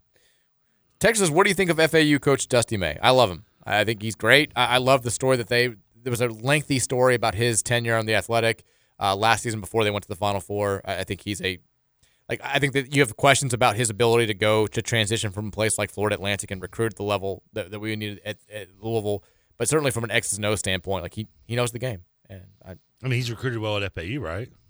I mean, mostly it's for their level, yeah. Yeah, but I mean, if he's recruiting well for their level, then you would think you'd recruit well at this level. There's so many different pieces now that go into. I mean, I agree. NIL stuff is different here, obviously. It just, but I think that what he's doing down there would translate here. It's like it would be a question of how long would it take. I think that is he a guy that can turn things around immediately? I don't know. It's also, he's just the new brand new toy on the shelf right next to Jerome Tang. For sure. It's just that 1 year of real experience. Texas, instead of KP meeting with the media, trot out any member of the athletic department, board, or administration that allowed year 2 of this train wreck. Ask them how they allowed this unmitigated disaster to continue. Well, that'd be a contentious press conference. Texas, is Kentucky being fun to watch while we are being coached by KP? The darkest timeline. It's not great. I know we talked about. It's a down year for the sport. It is. Nobody cares. It does bother me. We talked about this last year. It still bothers me to almost watch good basketball right now, knowing that I'm going to watch Louisville here in a little bit. It does. In all seriousness, the fact that Kentucky looks like they're going to be good this year, but also fun for the first time since 2017 is not ideal. Let's take a break. When we come back, we'll talk Louisville Coppin State in the 5 o'clock hour. We'll get you ready for tip-off at 7 o'clock. Keep it locked right here, Mike Rutherford Show / the U of L pregame show here on 1450, 96.1, and 970 WGTK.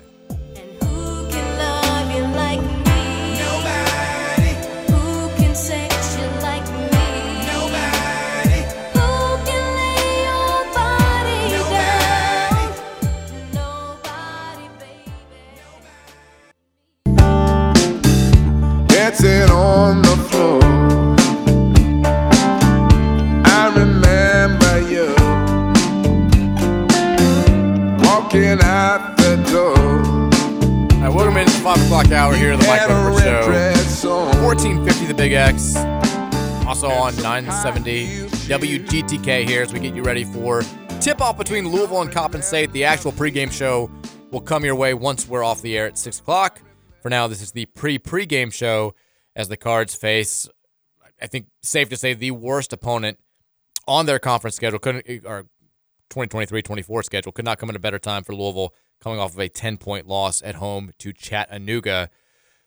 Trev, are you ready for a little trivia time? Trivia time with Trevor? Is that better with story time with TK? I would hope so. Would hope so. Well, give me the trivia here on the premature show. Louisville and Coppin State have played one time in the history of their two programs. Okay. We won, right? We did. Is that the question? Back when we used to not lose these types of games. It was December 12th, 2001. Louisville defeated Coppin State 75-49. That was Pitino first year, right? This would have been Rick Pitino's first year, correct. Yeah. Who do you think led Louisville in scoring in that game? Oh. What year? What was the date? December 12th, 2001. Carlos Hurt. Carlos Hurt, I think, was already off the team by that point. Okay, him and Bender left in December, I remember.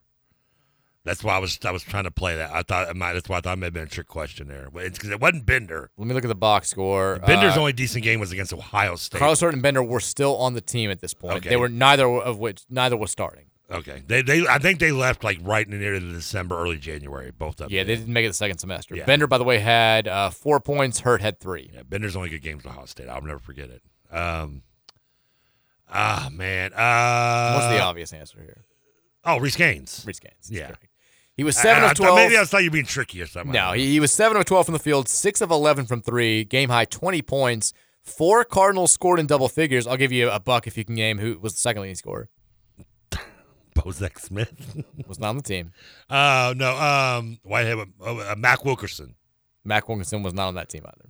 I thought he was on that. Was he on the year before? He was only on Denny's last team. Okay, yeah. Bryant Northern was the second leading scorer. 12 points for the Cardinals. It'd have been a check and a bounced. Who continued their best start since 1996-97. They won 10 of their first 11 games.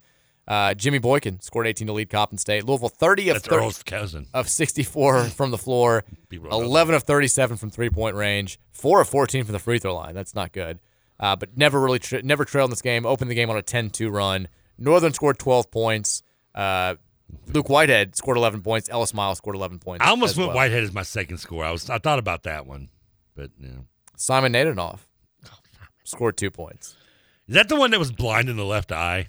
They found that out after he left. Yeah, I've never Vince Taylor told me that because who was assistant on that team. I think he was on. Maybe I don't know if he's still on that roster. I think he was. Yeah. Yeah, because I coached his son in little basketball, and he's telling me I remember who he said recruited him, and he was like he promoted him to the coaching staff as a great shooter, and he said got here, and I was like, dude's blind in the left eye. They found out he was blind during his physical. They're like, well, I don't know why I'm picturing this as like the like people are listening now going like kind of like Danny Manning and Karan Davis, huh? Yeah, except worse. Is Karan? Can he see? Is he 20/20 vision? Do we know? So the last time we played Coppin State, December of 2001, that game was attended by 18,814 people. Oh my good Lord! Tonight, probably going to be it's going to be fewer. No question about that. Who would perform? What if we just brought back that team, like in their current state? Like that? I mean, I know we've seen Bender within the last 2 years. We have. You could accuse him of like cherry picking, but I think like most big men, we're not doing it. We're just lazy. We can't get down to court. So, but he would be at least on one end of the court for a while, and he's got size.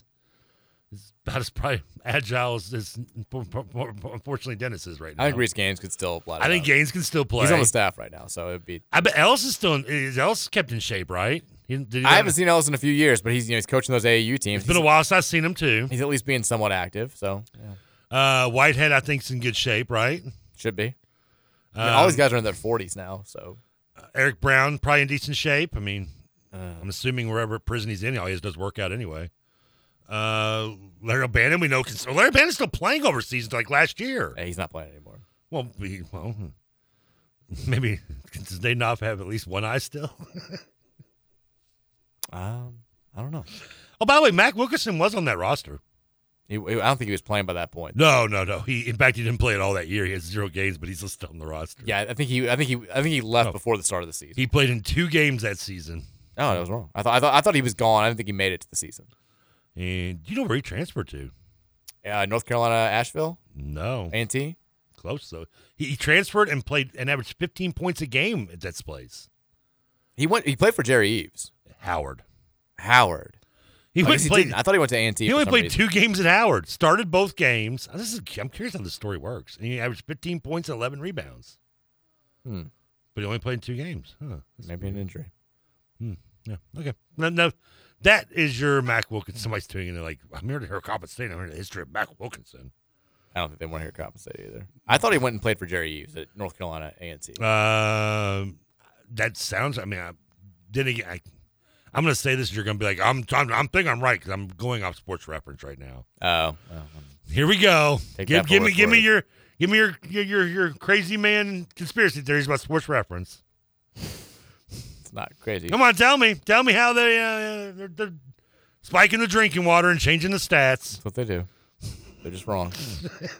Constantly wrong. I was trying to see if he had a game log. I want to see what 2 games he played in, but move on. Yeah. Anyways, let's talk about Coppin State tonight. Are you ready for this? I will keep it brief. I will keep it very brief. Here's all you need to know about Coppin State. Yeah. Again, I've mentioned this several times. On Ken Pomeroy's ranking of all 362 Division I teams, they are 360. It is you can easily make the case. I know we're early in the season, but you can easily make the case that this is one of, if not the worst opponent Louisville's ever played in in Division I college basketball. You ready for the joke if we lose? Like, can we schedule 362? They won 9 games last year. Okay. You mentioned this earlier in the week. It resulted in the termination of their head coach, Juan Dixon, the former Maryland star. Who all we remember from Maryland days, yeah. Who was in his 6th year. Every good player from last year's team is gone. They had a guy who averaged 20.5 points, Sam Sessoms. You're playing fast and loose with that term. He graduated. That forced their new head coach, Larry Stewart, to basically restructure their entire roster with transfers and freshmen. Okay. Larry Stewart, by the way, played at Coppin State in the 90s. He was the MEAC Player of the Year in both 1990 and 1991. Did not get into coaching until 2008 as an assistant. He's been an assistant a couple of places. Comes back. This is his first year as a head coach. He's like Kenny Payne, never been a head coach before. Gets the job at his alma mater. Is trying to have some success. So played in the tournament, by the way. He did under Fang Mitchell. Fang Mitchell was there through I think 2008. Yeah, he was there for a long time. They lost to Syracuse in the first round. They've got on their staff. This was one of the notable things that I put out. They've got 3 coaches who between them have 5 MEAC Player of the Year awards, including Turquin Mott, who was the hero of that 97 team, which of course upset South Carolina in the first round of the NCAA tournament when South Carolina was a 2 seed. Yep, I remember that game. That was a fun game. But this year's team, I don't think that because he's got so much new blood. It's like Stewart doesn't really know what to do because you've got 11 guys who are averaging double figures in minutes per game. No one's averaging more than 24.3 minutes per game. Their leading scorer is Justin Winston, who was a starter last year, got hurt halfway through the season, only played 14 games. He's only averaging 19 minutes per game. He's averaging he's averaging 11.3 points per game. He's the only guy that scored in double figures in all 3 games. He's their only double figure scorer. Everyone else on the team is averaging fewer than 6.7 points per game. They've got a couple they have transfer guards, Zari Harrison, who came from St. Francis. He can score. They've got a true freshman in Ryan Archie, who put up big-time numbers at the prep level. It seems like he's a guy that they're excited about. Those are their 2 backcourt guys. They're definitely, Archie is more of an off-the-ball, kind of exploding, trying to play at the rim guy. Harrison is more of an outside shooter. He controls the flow. He'll be the point guard. They are good enough, those 2 guards are, to put up numbers if Louisville's sleepwalking again on defense, which is entirely possible. Mm-hmm. Now, Stewart, when you think MEAC basketball, I think you kind of think up and down, a lot of steals, a lot of gambling, a lot of shooting from the outside. Part of that's true with this team, but Stewart wants to play, in his own words, a European-style scheme that emphasizes motion, pace, and ball movement. They're going to try to space the floor kind of like Chattanooga did, get us in half-court situations, and exploit our weaknesses. Defensively, they are a team that plays a bunch of different looks. Some pack line stuff, some zone. They'll also full court press. This team does one thing well. We're going to lose, aren't we? This team does one thing well. They force turnovers. They are turning their opponents over on 23.5% of their defensive possessions. That's the 32nd best rate in the country. Big-time gamblers. They're jumping passing lanes. They're gambling for steals. If our guards just play like normally, like just don't do stupid stuff, we should get a ton of easy baskets because these guys are going to be constantly out of position. I'll be blunt. Like they are the worst shooting team we're going to see statistically. They shoot terribly. They do nothing well on offense. They don't have size. We scored 60 points in the paint against UMBC because they had no big men. We should be able to easily score about that same total if we want to tonight. On paper, There is no reason to be nervous about this game. You're making me a little nervous. I mean, You're pointing out all these. I get you're trying to just make me feel good about the shortcomings, but all their positives is all we do is everything we do badly, which is a lot, but still. Offensively, they do nothing well. Yeah, but we make those teams look good. Well, I mean, Chattanooga and UMBC. Like the beer goggles of defense. Chattanooga and UMBC are like 91 UNLV compared to this team. Coppin State. Drastic leap there. Coppin State is, they're 362 overall. They're 361 in offense, adjusted offensive efficiency. They're shooting 39.7% from the floor as a team. They're turning the ball over on 20% of their possessions. They're shooting 23.7% from three. They're shooting 69% from the free throw line. They do nothing well besides on defense, gamble and get steals and turn teams over. That's it. Good thing we don't turn the ball over a lot. They're allowing teams to shoot over 55% on 2-point shots because they've got no size, and they haven't played, besides Virginia Tech, any power conference team. I mean, their results again: 100-55 loss to Virginia Tech, 70-49 loss to Towson, and then a 74-60 loss to Mount St. Mary's. There is no reason why this game tonight should be remotely competitive outside of the fact that Louisville has looked like complete ass in each of its first two games and one of its exhibition game. Like, this team, this Coppin State team is so bad. If we go out there tonight, if they go out there tonight, if Louisville does what everybody listening doesn't think they're going to do and cover the spread, if they go out there and they win by 25 or 28, okay, do not listen to anybody who's like, I think we turned a corner tonight. Will it be good that they took care of business? Yes. Will it be an accomplishment that maybe portends good things for the rest of the year? Absolutely not. Is there anything good from this game? It's like we lose to them, we suck, we beat them, who cares? Winning the game. This game has no meaning at all. Any win is good, I guess. at this point. True. It's the game of our lives, Trevor. 40 minutes for the rest of our lives tonight. Louisville, Coppin State. Let's get it done. There's no reason not to. There's simply, I can't be any more blunt than I am. There's no reason not to win this game. None. None. If you do, if we lose, I've said it before, I'll say it again. If we lose, I will go from being like, he's going to get fired anyway, it'll work itself out, to saying, like, you've got to fire him before he gets to the tunnel. Like, you cannot lose this game tonight. You're going Lane Kiffin, everybody on the plane, everybody step forward. Not even playing. Everybody in the locker room, Kenny, you stay out here on the floor. You're gone. Wait here 1 minute, Kenny. You shut the door and lock it. And you're like, guys, I can't get in. Hello. The door's locked. He's going with the rest of us. He's walking up the aisles, those long aisles to get to like the concourse. He's going down the escalator. The band in Spinal Trap trying to find a stage. You can't lose it. He's riding the escalator with the rest of us down to the lobby if he loses this game. The pictures of that would just have me pee. I'd pee myself out of laughter. You cannot lose this game. If I saw a picture of Kenny Payne going down this escalator with bands. just arms crossed. I'm picturing it. Like people looking at him around. Look kid in front of him holding an ice cream cone looking like, YKPY. Taking selfies. This game should not be close. That's all I can say. This game should not be close. If it is, have me in tears laughing. The thing is, I was about to say if it is close, we have a serious problem. We know we have a serious problem already, even if we win by 30 tonight. If it's close, then there's just it's a new low. If you lose, for God's sake, then you somehow. Well, I mean, we've reached the center of the earth in terms of digging. Positive thing for you guys. Can we get any lower? Yes, there is a new low. Here, I thought we hit rock bottom. How will I frame it, though? I don't know. Kentucky lost a game last night, and we won one. It doesn't matter who you beat; just matters that you win.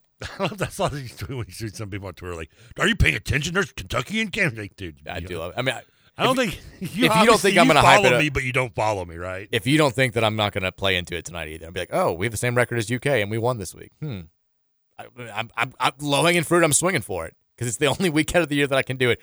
Louisville tonight, 17.5-point favorites. I know that line seems ridiculous given the way that we've played the first two games, but this opponent is just, we also did rise to 183 in the Ken Palm after not playing, down up from 189 earlier this week. So the more time we take off, the better we improve. We're a game ahead of Lipscomb, who beat us last year, or a spot ahead of Lipscomb, who beat us last year.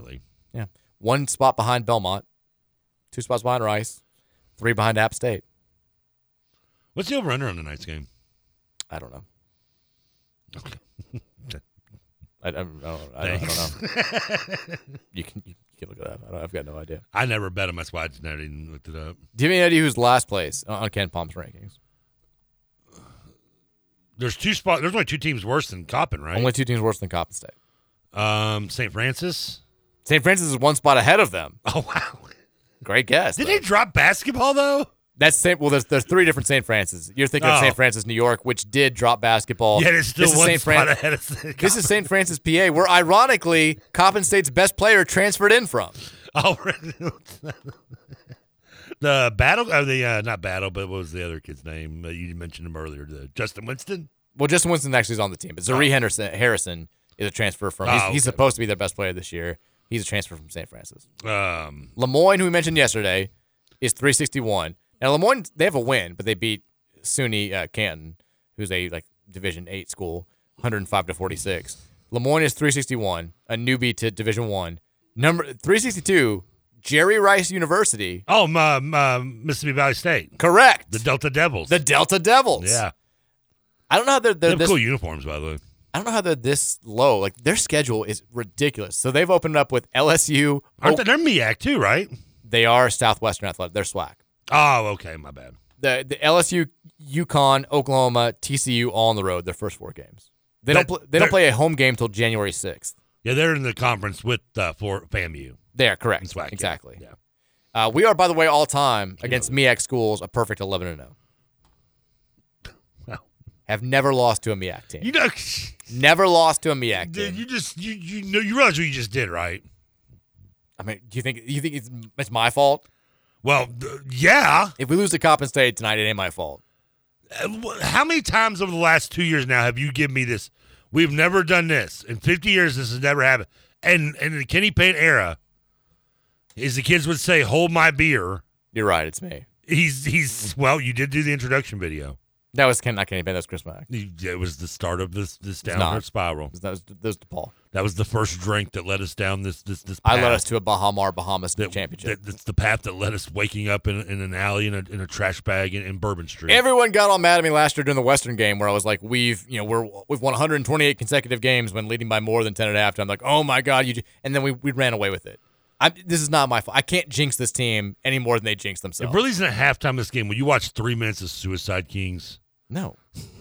I did that for football. I'm not doing it for basketball right now. They got to do something for me first. Somebody's driving around and not knowing the reference going, Trevor, it's only basketball. Don't come to do suicide. 86-66 is Ken Palm's prediction for tonight's game. If that happened. What was it? 86-66 is what he sees. So about a 140 overall over-under? Yeah, I mean, you can look it up. I don't know what the over-under I'm just Go Cards. Beat Coppin State. That has been your Coppin State overview. Do we have any more? I don't think so. I'm leaving this feeling less confident about our winning chance. Why? I'm telling you that they do nothing well. Besides force turnovers. Sadly, it's still not making me feel better. How many times do you think the Coppin State has been in the NCAA tournament? 4. 4 is correct. Wow. Well, I know we mentioned the Larry Stewart one. I knew 97, and I was just taking a shot in the dark, I guess, that there was a couple others. Do you remember who they lost to in the second round after beating South Carolina? That was Texas. We would have played them. It was a very close game. Yeah, that was Reggie Freeman, Tom Pender's Texas team. 82-81. I remember that. Yeah. We came very close to playing Coppin State in the second round of the NCAA tournament, the Sweet 16 of that NCAA tournament that year. The only time that they've been to the NCAA tournament since then was 2008. They played in what was then the play-in game. They played Mount St. Mary's and lost 69-60. So they have not played in the main draw of the NCAA tournament since 97. Every time that they've been in the NCAA tournament. Since 97? Yeah, they were in the tournament 3 times in the 90s. All 3 times they were a 15 seed. They lost to number 2 seeded Syracuse in 1990.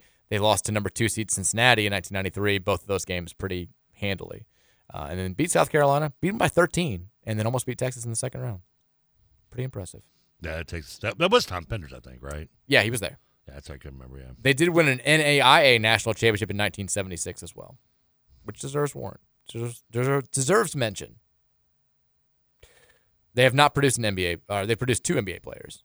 Larry Stewart himself. Yeah, I thought he played. Played there for the Wizards for 6 years, and then Joe Pace played for the Bullets from 1976 to 1970. I don't remember Joe Pace. I don't either.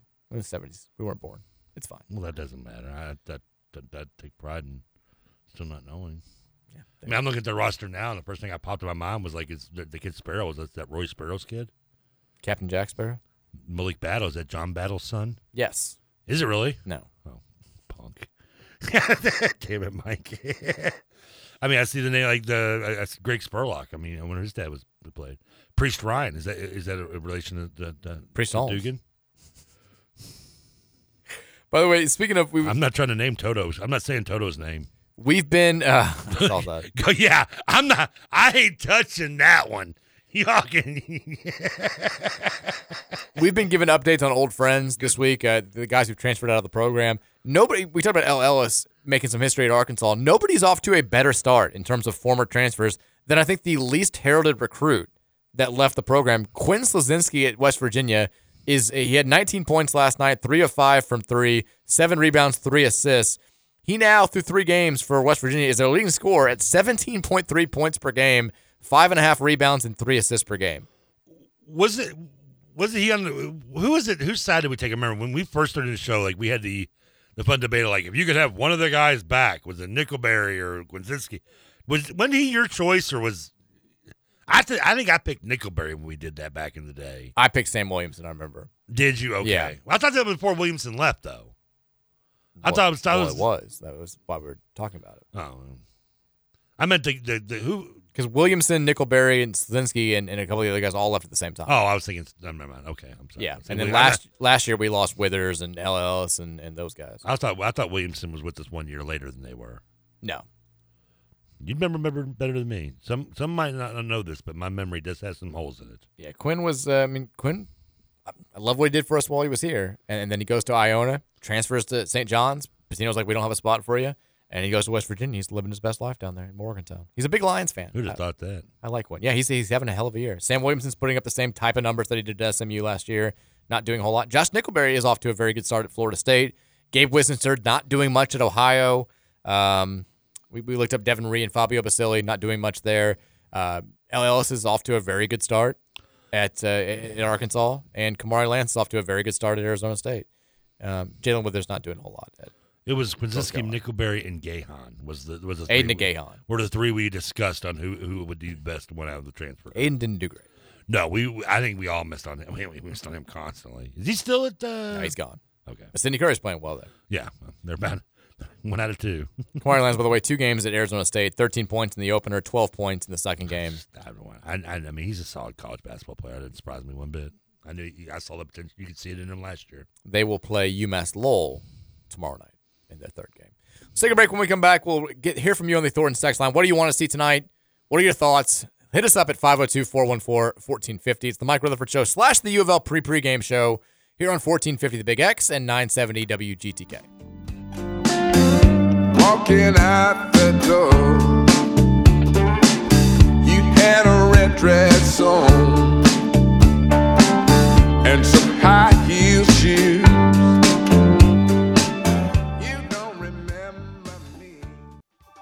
With a beautiful wife, and you may ask yourself, well, how did I get here? Letting the days go by, let the water hold me down. Letting the days go by, water flowing underground into the blue again. After the money's gone, I think this is actually a wildly appropriate song. And you may ask yourself, yeah, we ready for the iTunes Shuffle works its way out perfectly, doesn't it? Yeah, we ready for the last segment for the football game. I think "How Did I Get Here" is a pretty appropriate song for the last song for Louisville basketball. By the way, I texted you this. I don't know if we haven't discussed it on air, but Kentucky kicked off against Alabama on Saturday with "Archie We Ready" as their song. Oh yeah, so yes, like you said, you texted me. So I was like, where? I'm looking at my phone, like, come on, T-Mobile. Yeah, I mean and they got what they deserved, by the way, for that. At the same time, Penn State against Michigan played Joker and the Thief. I was like, everyone who's stealing our songs, they're getting what's coming to them. I do want to get mad about it, but the problem is like those two, along with Enter Sandman and Seven Nation Armies, played in every college arena everywhere in high school and every. Yeah, but Kentucky never kicks off with "We Ready." No, I thought don't they have the? They do that. It's a party, but but that's not their kickoff song. They got the street party with Grover, right? Grove Street Party, yeah. Like the Waka Waka guy. They do that like kind of at their big moments. It'd be like us kicking off with Grove Street Party. Yeah, I agree. They shouldn't have kicked off with it. I mean, if they want to play at some point in like the second quarter or something, because it's one of those. songs they play to. But yeah, that's not your opening tune. Get with it, man. Quit trying to copy us. The first, they're going to try to hire Brian Brom, aren't they? So they did like they already tried that. They did like a mock. There was like a mock song to that song when they made it like Calipari, Calipari, and for a long time I thought that was the actual song. I was like, damn, they're playing the Calipari song for football. What are they doing here? And then I was like, oh, I'm an idiot. Why is the grocery price? Is that just because did they just play it randomly one day and they were? Like, I think it just happened organically. They played it during. Is he from Lexington or something? No, they brought him to a game once, but like they played it during like a South Carolina game under the lights when they stormed the field after beating a 2-6 team or something, and like everyone was going nuts. It's just one of those things that became kind of like us with the Joker and the Thief at the end of the third quarter. Like it just kind of became like, oh, got a big reaction one time. People wanted it more and got into it. So or the beginning of Florida State. Louisville and back in 2000. Yeah, we ready for sure. That's the first time I heard that song. I'll never get kind of the rain coming. I was kind of sloshed already at that point, and I'm walking through the tunnel and just that song that just blaring. I mean, just getting so hyped. For a while there, when DJ K-Dog first started, because I would write about his first year, like he played Rough Riders Anthem, and I was like, people went nuts, and I was like, this is kind of our thing. And I wrote about it, and I was like, this is great. And then he kept playing it, but it would every time after he played it, something terrible happened. For like the next 6 games, I was like, well, that kind of got ruined. It just has to happen. It has to be right. It has to feel good. Yeah, it's organically. You can't force it. Exactly. Brian Smith sent me this in. The last time he gave us betting advice, it was terrible. It was the Davis, RJ Davis, making more than 1.5 threes against North Carolina. But he did send this in and said the pick of the day from shot quality, which is typically pretty spot on, is Louisville covering 16.5 against Coppin State at Caesars. Okay. Because they think the model's overcorrecting a little bit, and this Coppin State team is just that bad. Their model says the average score is going to be 84-59. So now regular season wise, our largest win is what? Like it was a bit. What's one right now? I mean, in the I'm sorry. In the KP era was the Western game, which we won by 11, right? No, we won all those games by 10 last year. Were they all by 10? Okay. We literally looked this up. I know. That's why I was just reminding you. That's what I'm going to remind me of because, sometimes I have a tendency of forgetting things short term. And my math. Well, no, hold on. You were right. Look at that. I have a recent history of forgetting things short term. Yeah, come on. We won the Georgia Tech and Clemson games by 10, but the West Kentucky game was by 11. All we do is win double-digit games. And that was our largest victory in the Kenny Payne era. It is the biggest victory in the KP era. The first one. I mean, we should tonight have the largest victory in the KP era. Should.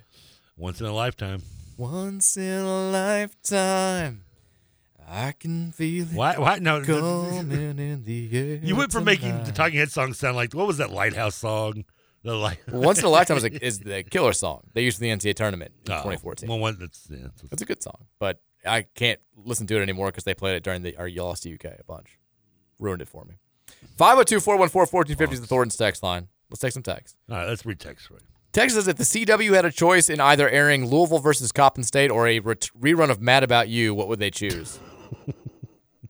I never liked Mad About You, which is why I clearly was baffled by a 31-year-old secret. If this game was on the CW tonight, I think we'd lose. CW madness knows no bounds. CW, how desperate CW puts the comment. It's so sad we can't get on regular time. I mean, I like Jody and Ken. I'm glad you're getting shots at streaming, but we can't get on regular television at this point. We're 3 games into the season. That's not just us. It's everybody in the ACC that's not playing. That's not Duke right now. Texas, if they lose tonight, you won't have to worry about firing KP before he gets to the locker room. What few fans are there will chase him out of town with pitchforks and torches, much like the end of Frankenstein. Texas, I'm fully under the impression the basketball staff has isolated themselves from the university. There is no way Josh Hurd and company wouldn't step in and help after year 1. The start to the season is all the proof that I need to see. Maybe. I mean, a company like you don't think I don't give it the text what he's talking about. Yeah, we'll move on. Texas says, Trevor, no one is thanking you for that story. A Kenny Payne press conference had more direction than that story. You'll thank me later, trust me. It's like your parents always say, you'll thank me later, you'll see. Texas, not that I really want to hear another Kenny Payne press conference, but that is just a plain cop-out from Payne. Like, how cowardly can you be that you just can't handle being asked questions about your team's performance? I mean, I don't know what he's worried about. It's not like he was going to actually ever answer any questions truthfully. Now that I get. That 100% I agree with. Texas says, Mike sounded so sad when TK asked if you were covering, then Coppin State lost tomorrow, LOL. I'm sad all the time now. You do. Just constantly sad. We have both been constantly. It's been sad. It's been a sad time. The thing is, we get to flip the football fully after like the first hour tomorrow, regardless of how we do. Yeah, because we don't play basketball at all next week, right? We'll play Sunday and Monday. I stand by my statement. Those will be. I mean, Monday we'll have to react to whatever happens against Texas, and then we'll look ahead. I assume we'll probably be playing India. Hell, I mean that game might be going on while we're on the air. We may have to figure out something for that, because I think those game times for Monday are like in the afternoon. Wow, the best thing Kenny Payne did for me was give me a Monday off. Potentially get a day off. Give me a 13-day weekend. That is the best gift he's possibly given this program. Don't. It's going to end up being like the losers game is going to be like the one that's off Monday. Oh, it'll be at 5.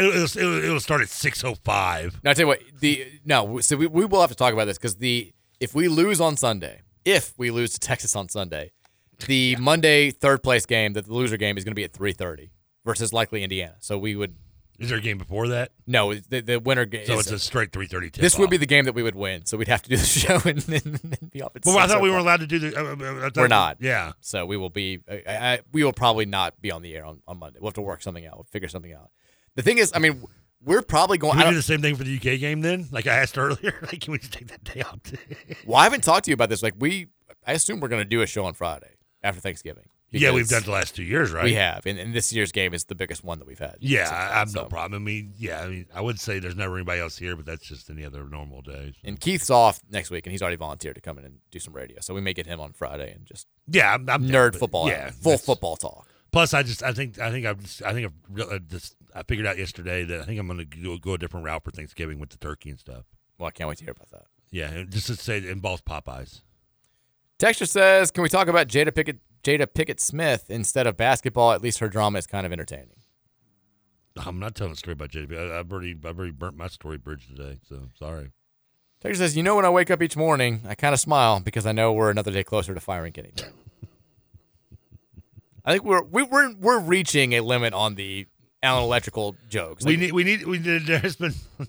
But we got to go. Yeah. There's no like just in my driveway. You got to be more original with it. I think we've. That's at least a little step forward. But let's keep moving forward. Let's keep evolving here. There's wait. You can't shoot bald eagles anymore. Well, there goes my weekend. Texas says, Trevor, you have to put the drone together to get it up in the sky to accidentally kill an eagle. I could throw it. Scoose texted in and said the birds were in the wrong spot at the wrong time, as far as I'm concerned. All right, whatever there, Randy Johnson. He's a killer. Texas, I listened to a national football pod today that made the same point that Trevor just did. If Miami had Braum, they said that they'd be 6-point favorites in this game. Well, I think they're probably right. Yeah, I mean, I didn't want to refer to the spread in this game, but yeah, if they're 6-4, you have Braum. That team's 6. I mean, yeah, I think they only have one loss. I think Braum knows how to count to 40, so they would beat Georgia Tech. Like that wouldn't have been an issue. He would have taken a knee. Yeah, that would have happened. They don't lose the game to was it Virginia? They beat Virginia. Carolina they lost to by 10.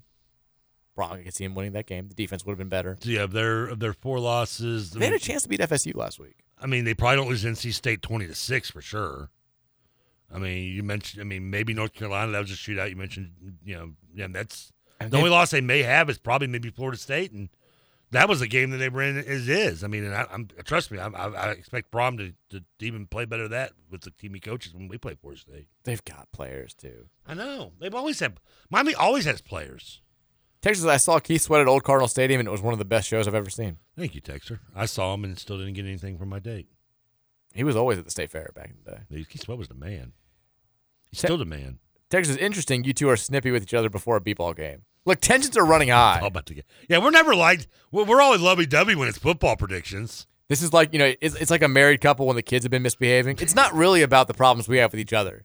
It's about little Timmy getting a bad grade at school. Stop projecting your Kenny Payne hate on me, Mike. We've both had bad days at work. Really we're just like that story. We're bringing our work home. Unfortunately for us, this home is our work. Look how much happier we're going to be on Friday. damn it, KP, you're tearing this family apart. You fast forward 48 hours. I'm like, that was an incredible story, Trevor. I'm laughing so hard. I went home and thought about it. I was laying in bed with Mary, and I'm like, we're talking a story. And she's like, a great story. That's actually very entertaining. It's very, very detailed. People all over St. Matthews were just stopping me on the street and being like, hey, I looked it up. That Mad About You episode is crazy. 14.5 million people. How did they forget? Are they all dead? How did we forget about it? Apparently, I've been corrected on the next week thing. JCPS does go to school on Monday and Tuesday. But Catholic well, schools one extra day, then. Okay. and most grade schools are off all next week. So, wait a minute. So middle school and high school public schools go, but grade schools don't? I guess. It's kind of weird. I thought they would all have like the same schedule.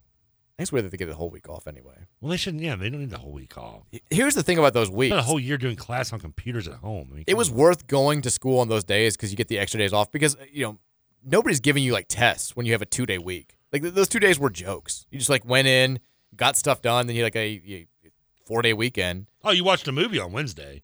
Exactly. It's worth having those days because then you get extra days off at other times. Like it was stupid. Like just. Plus, I mean, if you start adding the days, it takes away the significant value of when I was a kid growing up, knowing I'm getting a 4-day weekend at Thanksgiving. Yeah, like that and Christmas vacation were like, I mean, those are circled. I mean, those were calendar dates. Texas says Trilly already teasing posting the no nonsense Louisville pick tonight. Yeah. By the way, parentheses name true. By the way, Trilly's not Evan Daniels. Okay, you skipped it. Like maybe. Yeah. I think that they know Evan Daniels very well. That's true. Is the person, but you know Evan. I know Evan pretty well. Yeah. Texas, the best way to fix the basketball attendance problem is to allow homeless in for free. It's a great PR and allows the less fortunate to feel a sense of warmth for a couple of hours before they go back. They're all wearing puppy shirts. Not the worst idea the text line said. That's you do kill two birds with one stone. And I don't mean to, probably a bad phrase to use on the show that we've talked about killing so many birds. Texas says Mac Wilkinson had more plays than Daniel Cameron. Mr. Leave It on the field. Ha. The guy lost his race, man. You don't have to think piling on Daniel Cameron. Yeah, he lost. He already got beaten. The governor, right? Mayor, president, governor. Okay, Senate. He already got beat. We don't need to pile on him there. Yeah, you can't.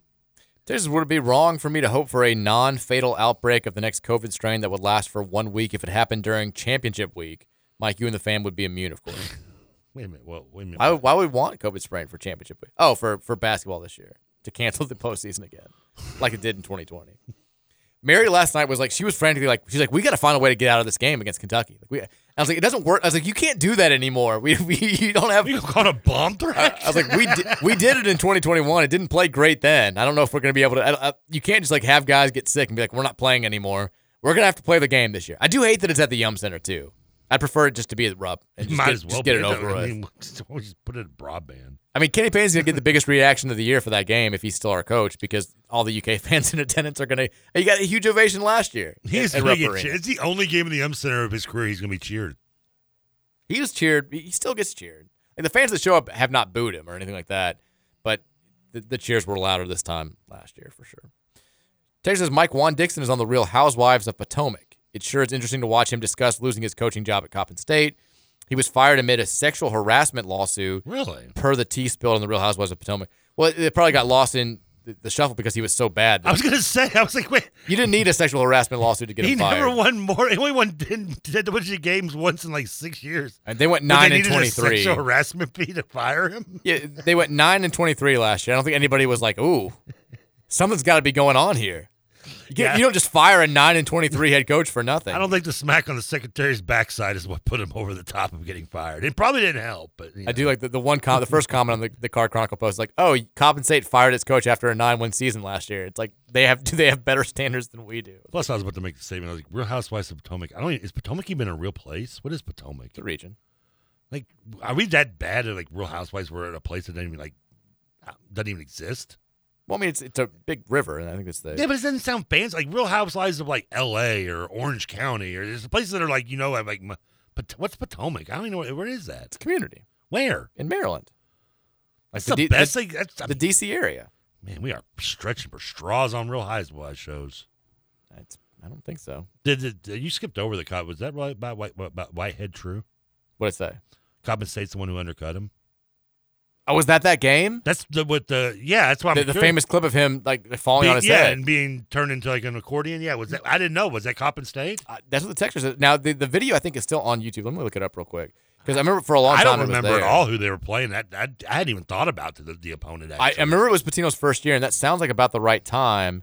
Let's look it up. Here's the video. You Luke skipped Whitehead. it, so I didn't know if it was some reason. Well, I thought it was somebody who was guessing who the second leading scorer was. So we already covered that. Let's see here. I'm watching the video. God, the grainy footage makes it impossible to see what the jerseys actually say. It looks like Coppin State. Was it? So it was good call in the text. We're out for blood tonight, and Boykin is the video. He's the guy who's pictured in the video. I'd like to point out the one texter in this of all of our listeners that pulled that out. Good call, buddy. Patino there, crouching down next to him on the floor. That's insane. I can't believe I didn't think about that. Coppin State. He scored 11 points in that game. After that, I mean, that's the videos. Yeah, that's. Texas says, "Why are they even on the schedule if they're so awful? Why schedule this game? Because we want to have more wins than we had last year. I think that our entire schedule is built for that." But why, Mike? Texas, imagine Rick Pitino looking at the schedule. I mean, the thing is, you don't schedule teams like this because you don't want to hurt your net ranking. In the past, it was not wanting to hurt your RPI. We're not really concerned with that right now. We put together a non-conference schedule that very clearly was meant to try and stack some wins up so we could not flirt with being a single-digit win team again. It may not help in the end because Chattanooga should have been a bad team on the schedule. But think about this, too. In any other year, we would have one more really tough game on the non-conference schedule because we would be in the ACC-SEC Challenge. We don't have that. We ended up scheduling, I think, Pepperdine was the team that we added as a result of that, a team that is supposed to not be very good this year, not good, terrible on the road. It's schedule's bad. It's supposed to make me feel better about something in some way? No. Okay, good, because it wasn't working. That wasn't the intention. Texas says, in the event that the Cards hold on for a win tonight, what odd post-game flex will KP have as he breaks in the glory of another top 6 win of his tenure? More cleanup talk. I'm hoping for something fresh. Do you think that KP will have to do a little chest thumping if they win this game tonight? Yeah, and he'll tell us how good that team is. I don't think he'll do that. Oh, he will. I do think he'll be like, you're seeing some of the signs. Like I think he'll really harp on it's a process. You've got to wait and see. Like we're building things. We're getting better. I think that's going to be the big message if we win tonight by like 20. You want a little gentleman's wager here? $5 in win or lose. If KB does the press conference, he will say that other team is well coached and very talented. I don't think he'll go well coached, very talented. I think he does it in every game, doesn't he? He'll say that they're like, well, I can see him doing like some variation of like, yeah, they're well. But that's just like normal coach speak. It's coming. Texas says, I just used $200 of free bets to take Coppin State money line plus 1,100. We're not losing this game. These are free bets. We're not losing this game. Texas, Mike, the start was Danny comparing himself to Josh Nickelberry if we were ranked and had just beaten a ranked Virginia Tech team when that happened. He also referred to him as the microwave, and he promptly went 2 of 20, his next 23 from 3. Benny Johnson is insulted by that. Josh Nickelberry. That was a bad moment for the podcast. Great nickname. Yeah, the next couple of pods, Danny had to apologize. I haven't really had to apologize, have I? Well, you just don't apologize. That's a good point. Very well said. Texas says the ticket. Oh, this is the guy who got the ticket before the Virginia Tech game, for the Virginia game for walking close on to the train tracks. Yeah. To the ticket for the train tracks got paid. I could have bought 50 of those $3 tickets that Mike was talking about to give to fans in Louisville instead of having to pay for walking next to a train track. Hell, paying Trevor not to tell that story in the beginning of today's show would have been better use of that money. That does suck. I thought he was going to make another joke with that. Be like, I wish I was still on the tracks when Trevor started telling that story. He was walking next to the tracks. Did we establish why he was walking by the tracks anyway? Does he have a car? Just, thinking about life. Like, what is? I mean, is he homeless? No. Does he have a handkerchief on a stick? Just train tracks nearby, man. Just exploring. Just having a good time. Okay. Texas says, what about Roosevelt? I forgot about Roosevelt Wheeler. He's the one guy that we have not looked up at VCU. Yeah. I will look him up now. I actually completely forgot about Rose Wheeler. Well, in fairness, though, we did lose like a dozen 6.5 points. Oh, he has played 15 total minutes this year. He has not scored. He has not attempted a field goal, but he does have 4 rebounds. He got 2 minutes in a game against Samford at VCU. Man, I thought Roosevelt Wheeler had some potential. Well, let's give him time. He still was a true freshman last year. He was a sophomore. Was he really? Oh, never mind. He sucks. Yeah, he was hurt for most of his high school career, and so he was still raw for that. I Yeah. thought that's what it was. He missed like a lot of his high school senior year and stuff. Same picture says also, what about Matt Cross? We did look up Matt Cross the other day. Yeah. He's averaging like 12.5 points for UMass. He's doing well. Is there anyone else we're forgetting off that team? Like the last Chris Mack team, the Partridge. Oh, Dre Davis, the Davis brothers. At Seton Hall. Matt Cross, by the way, is averaging 13.5 points. He's scored 19 points the other night in a win over Quinnipiac. Dre Davis kind of fell off. I think that he played like 3 games last year and then disappeared, right? He was good at the beginning of the year. He played more. He ended up getting hurt at the end of the year. His brother was the one who kind of disappeared. Dre's off to a good start at Seton Hall this year. He's played 2 games. He's averaging 13.5 points. Scored 14 points in their season opening win, 11 points last game, 14 rebounds as well. He's been very active. He's playing a ton of minutes too. Like he's going to be, I think, a big part of their team. Played 37 minutes in their first game. I think his brother transferred somewhere. I can tell you where. I'm looking at it right now. Okay, tell me where. Notre Dame. Oh. He's played in 2 games, 20.5 minutes a game. He's averaging 5 points and 4.5 rebounds. The Notre Dame team is bad. He's gonna drop 15 and 20 on us. Notre Dame team's bad. He's gonna blow up on us when we play him. Texas also, I'll never understand how Louisville seems to get the worst 5-stars ever. How in the hell were Williamson, King, Shaquan Aaron, and BHH 5-star prospects? I don't think Shaquan was not a 5-star. He might have been. I thought he was like a 3. He had good high school accolades. He was the highest ranked player in that class, but I don't think was a 5-star. I would have gone character if I was going to make that reference, or Terrence Jennings. Character didn't end up a 5-star either. Wasn't him or Jennings? I thought they were borderline there. Weren't they close to 4 or 5-star area? I think they were close, but they were not 5s. Jennings was too, right, in that area? Yeah, because Character fell way far after his initial hype. But I mean, remember, we looked up the highest ranked Louisville basketball recruits of all time, and it's a comedy of errors. It is, yeah. Carlos Hurt's on there. We've now mentioned 3 times in one show. I mean, all of our highest ranked recruits either never played here or just weren't that good. Yeah, the highest is Telfair, right? Samardo is the highest ranked recruit of all time. Okay, my bad. Telfair is second, who never played here. Do you know who the 3rd highest ranked recruit in the recruiting era in the history of Louisville basketball is? Keep in mind, you need to emphasize that because we had like the McRae's were McDonald's All-Americans. This is since 1999-2000. Herbert Selson was McDonald's All-American. You're not going to get it. I know we've talked. It's a very recent player. Who was it? Remind me. Samuel Williamson. That's now, and that's at least my point. The Williamson and this Texas. I don't want to say his defense, but he also was one of those guys that was like middle 4-star and just blew up for some reason. And Kim McDonald's All-American. Yeah, and then 16th in the class. So the highest ranked players. I'll read through the list really quickly. Yeah. Samaro Samuels is 1. He was fine for 2 years here. Was a good player, but certainly not as good as we thought he was going to be. That, yeah. Telfair, number 2, never played here. Yeah. Williamson, number 3, bust. Brian Bowen is number 4. Bust. Practiced a couple times. That was it. That was his best, yeah. Speaking of, number 5. I'm sorry, he got us busted. Speaking of, number 5 is Trenton Flowers. Number 6 is Dennis Evans. So 3 of the 5 didn't even play here. 3 of the top 5 did not even play here. Dennis Evans is number 6. Well, okay. Amir Johnson is number 7. Yes, Amir Johnson. You had a really good NBA career, surprisingly. Shane Bohannon is number 8. VJ King is number 9. Wayne Blackshear is number 10. Malik Williams is number 11. Shaquan Aaron is number 12. You've got to get down to 13 and Donovan Mitchell to find somebody who you're like, okay, he worked out. Brian Harvey is number 14. Oh, God, Long Beach State. Terry Rozier is 15. That's where he transferred to. I remember him. Yeah. Earl Clark is 16. Juan Palacio 17. Dangadell 18. Derek Character is 19. And then Chris Jones, JUCO, is 20. I hadn't thought about Brian Harvey's name in so long. Congrats, by the way. I see Quentin Snyder is number 22. Congrats to him. I just found out his dad announced the other day that he's having twins. 1 boy, 1 girl. Scott? Quentin, yeah. Oh, okay. I was like, Scott's not having twins. Scott can't handle twins at his age. Quentin's having twins. Okay, that's good. Okay. Congrats to him. I was about to get worried for Scott. I was like, dude, what are you doing, dude? All right, we've got... like 50. We've got a couple minutes here. We'll make some predictions about the U of L game in a second. We do also have, once again, our action picks are terrible. Oh, no, I mean... Toledo lost in overtime last night to Eastern Michigan. But tonight, we're back. We're better than ever. Buffalo is 3-7 on the road, taking on Miami of Ohio, who suddenly has life in the MAC title race. The Red Hawks are 8-2. They are a 7.5-point home favorite in Oxford at Yager Stadium. TK, who you like?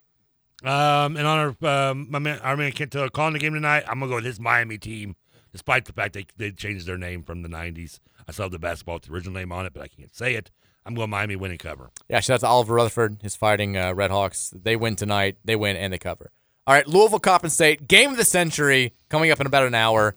40 minutes for the rest of our lives, Trev. Cards are a 17.5-point favorite. Do we get win number 2 and get back over 500 in year 2 in the Kenny Payne era tonight? What do you want? I'd love to be a joking hater and say no, but I think Louisville does get the win tonight. I'm going to say Cards win 76-72. Jeez. Louisville at 1 point trails in the second half. And at 1 point, Louisville will trail in this game by close to double digits in the first half. But they will come back. They will win. Louisville's leading scorer will be Trey White or Sky Clark because basically they're going to take like 90% of the shots because they neither pass to each other. So let the record show that this pick is in no way an indication of how I feel about the remainder of the season. It's more about Coppin State than it is about Louisville. It's what I said about Michigan St. John's the other night. Louisville's going to win tonight 82-64. I will feel no better about the rest of the season or the Kenny Payne era. But for tonight, they will, I guess, quote-unquote, take care of business. We got the pregame show coming up next here on 970 WGTK 1450. We'll be back to its regular programming. We will see you guys back here tomorrow at 3 o'clock. Go Cards. Beat Coppin State.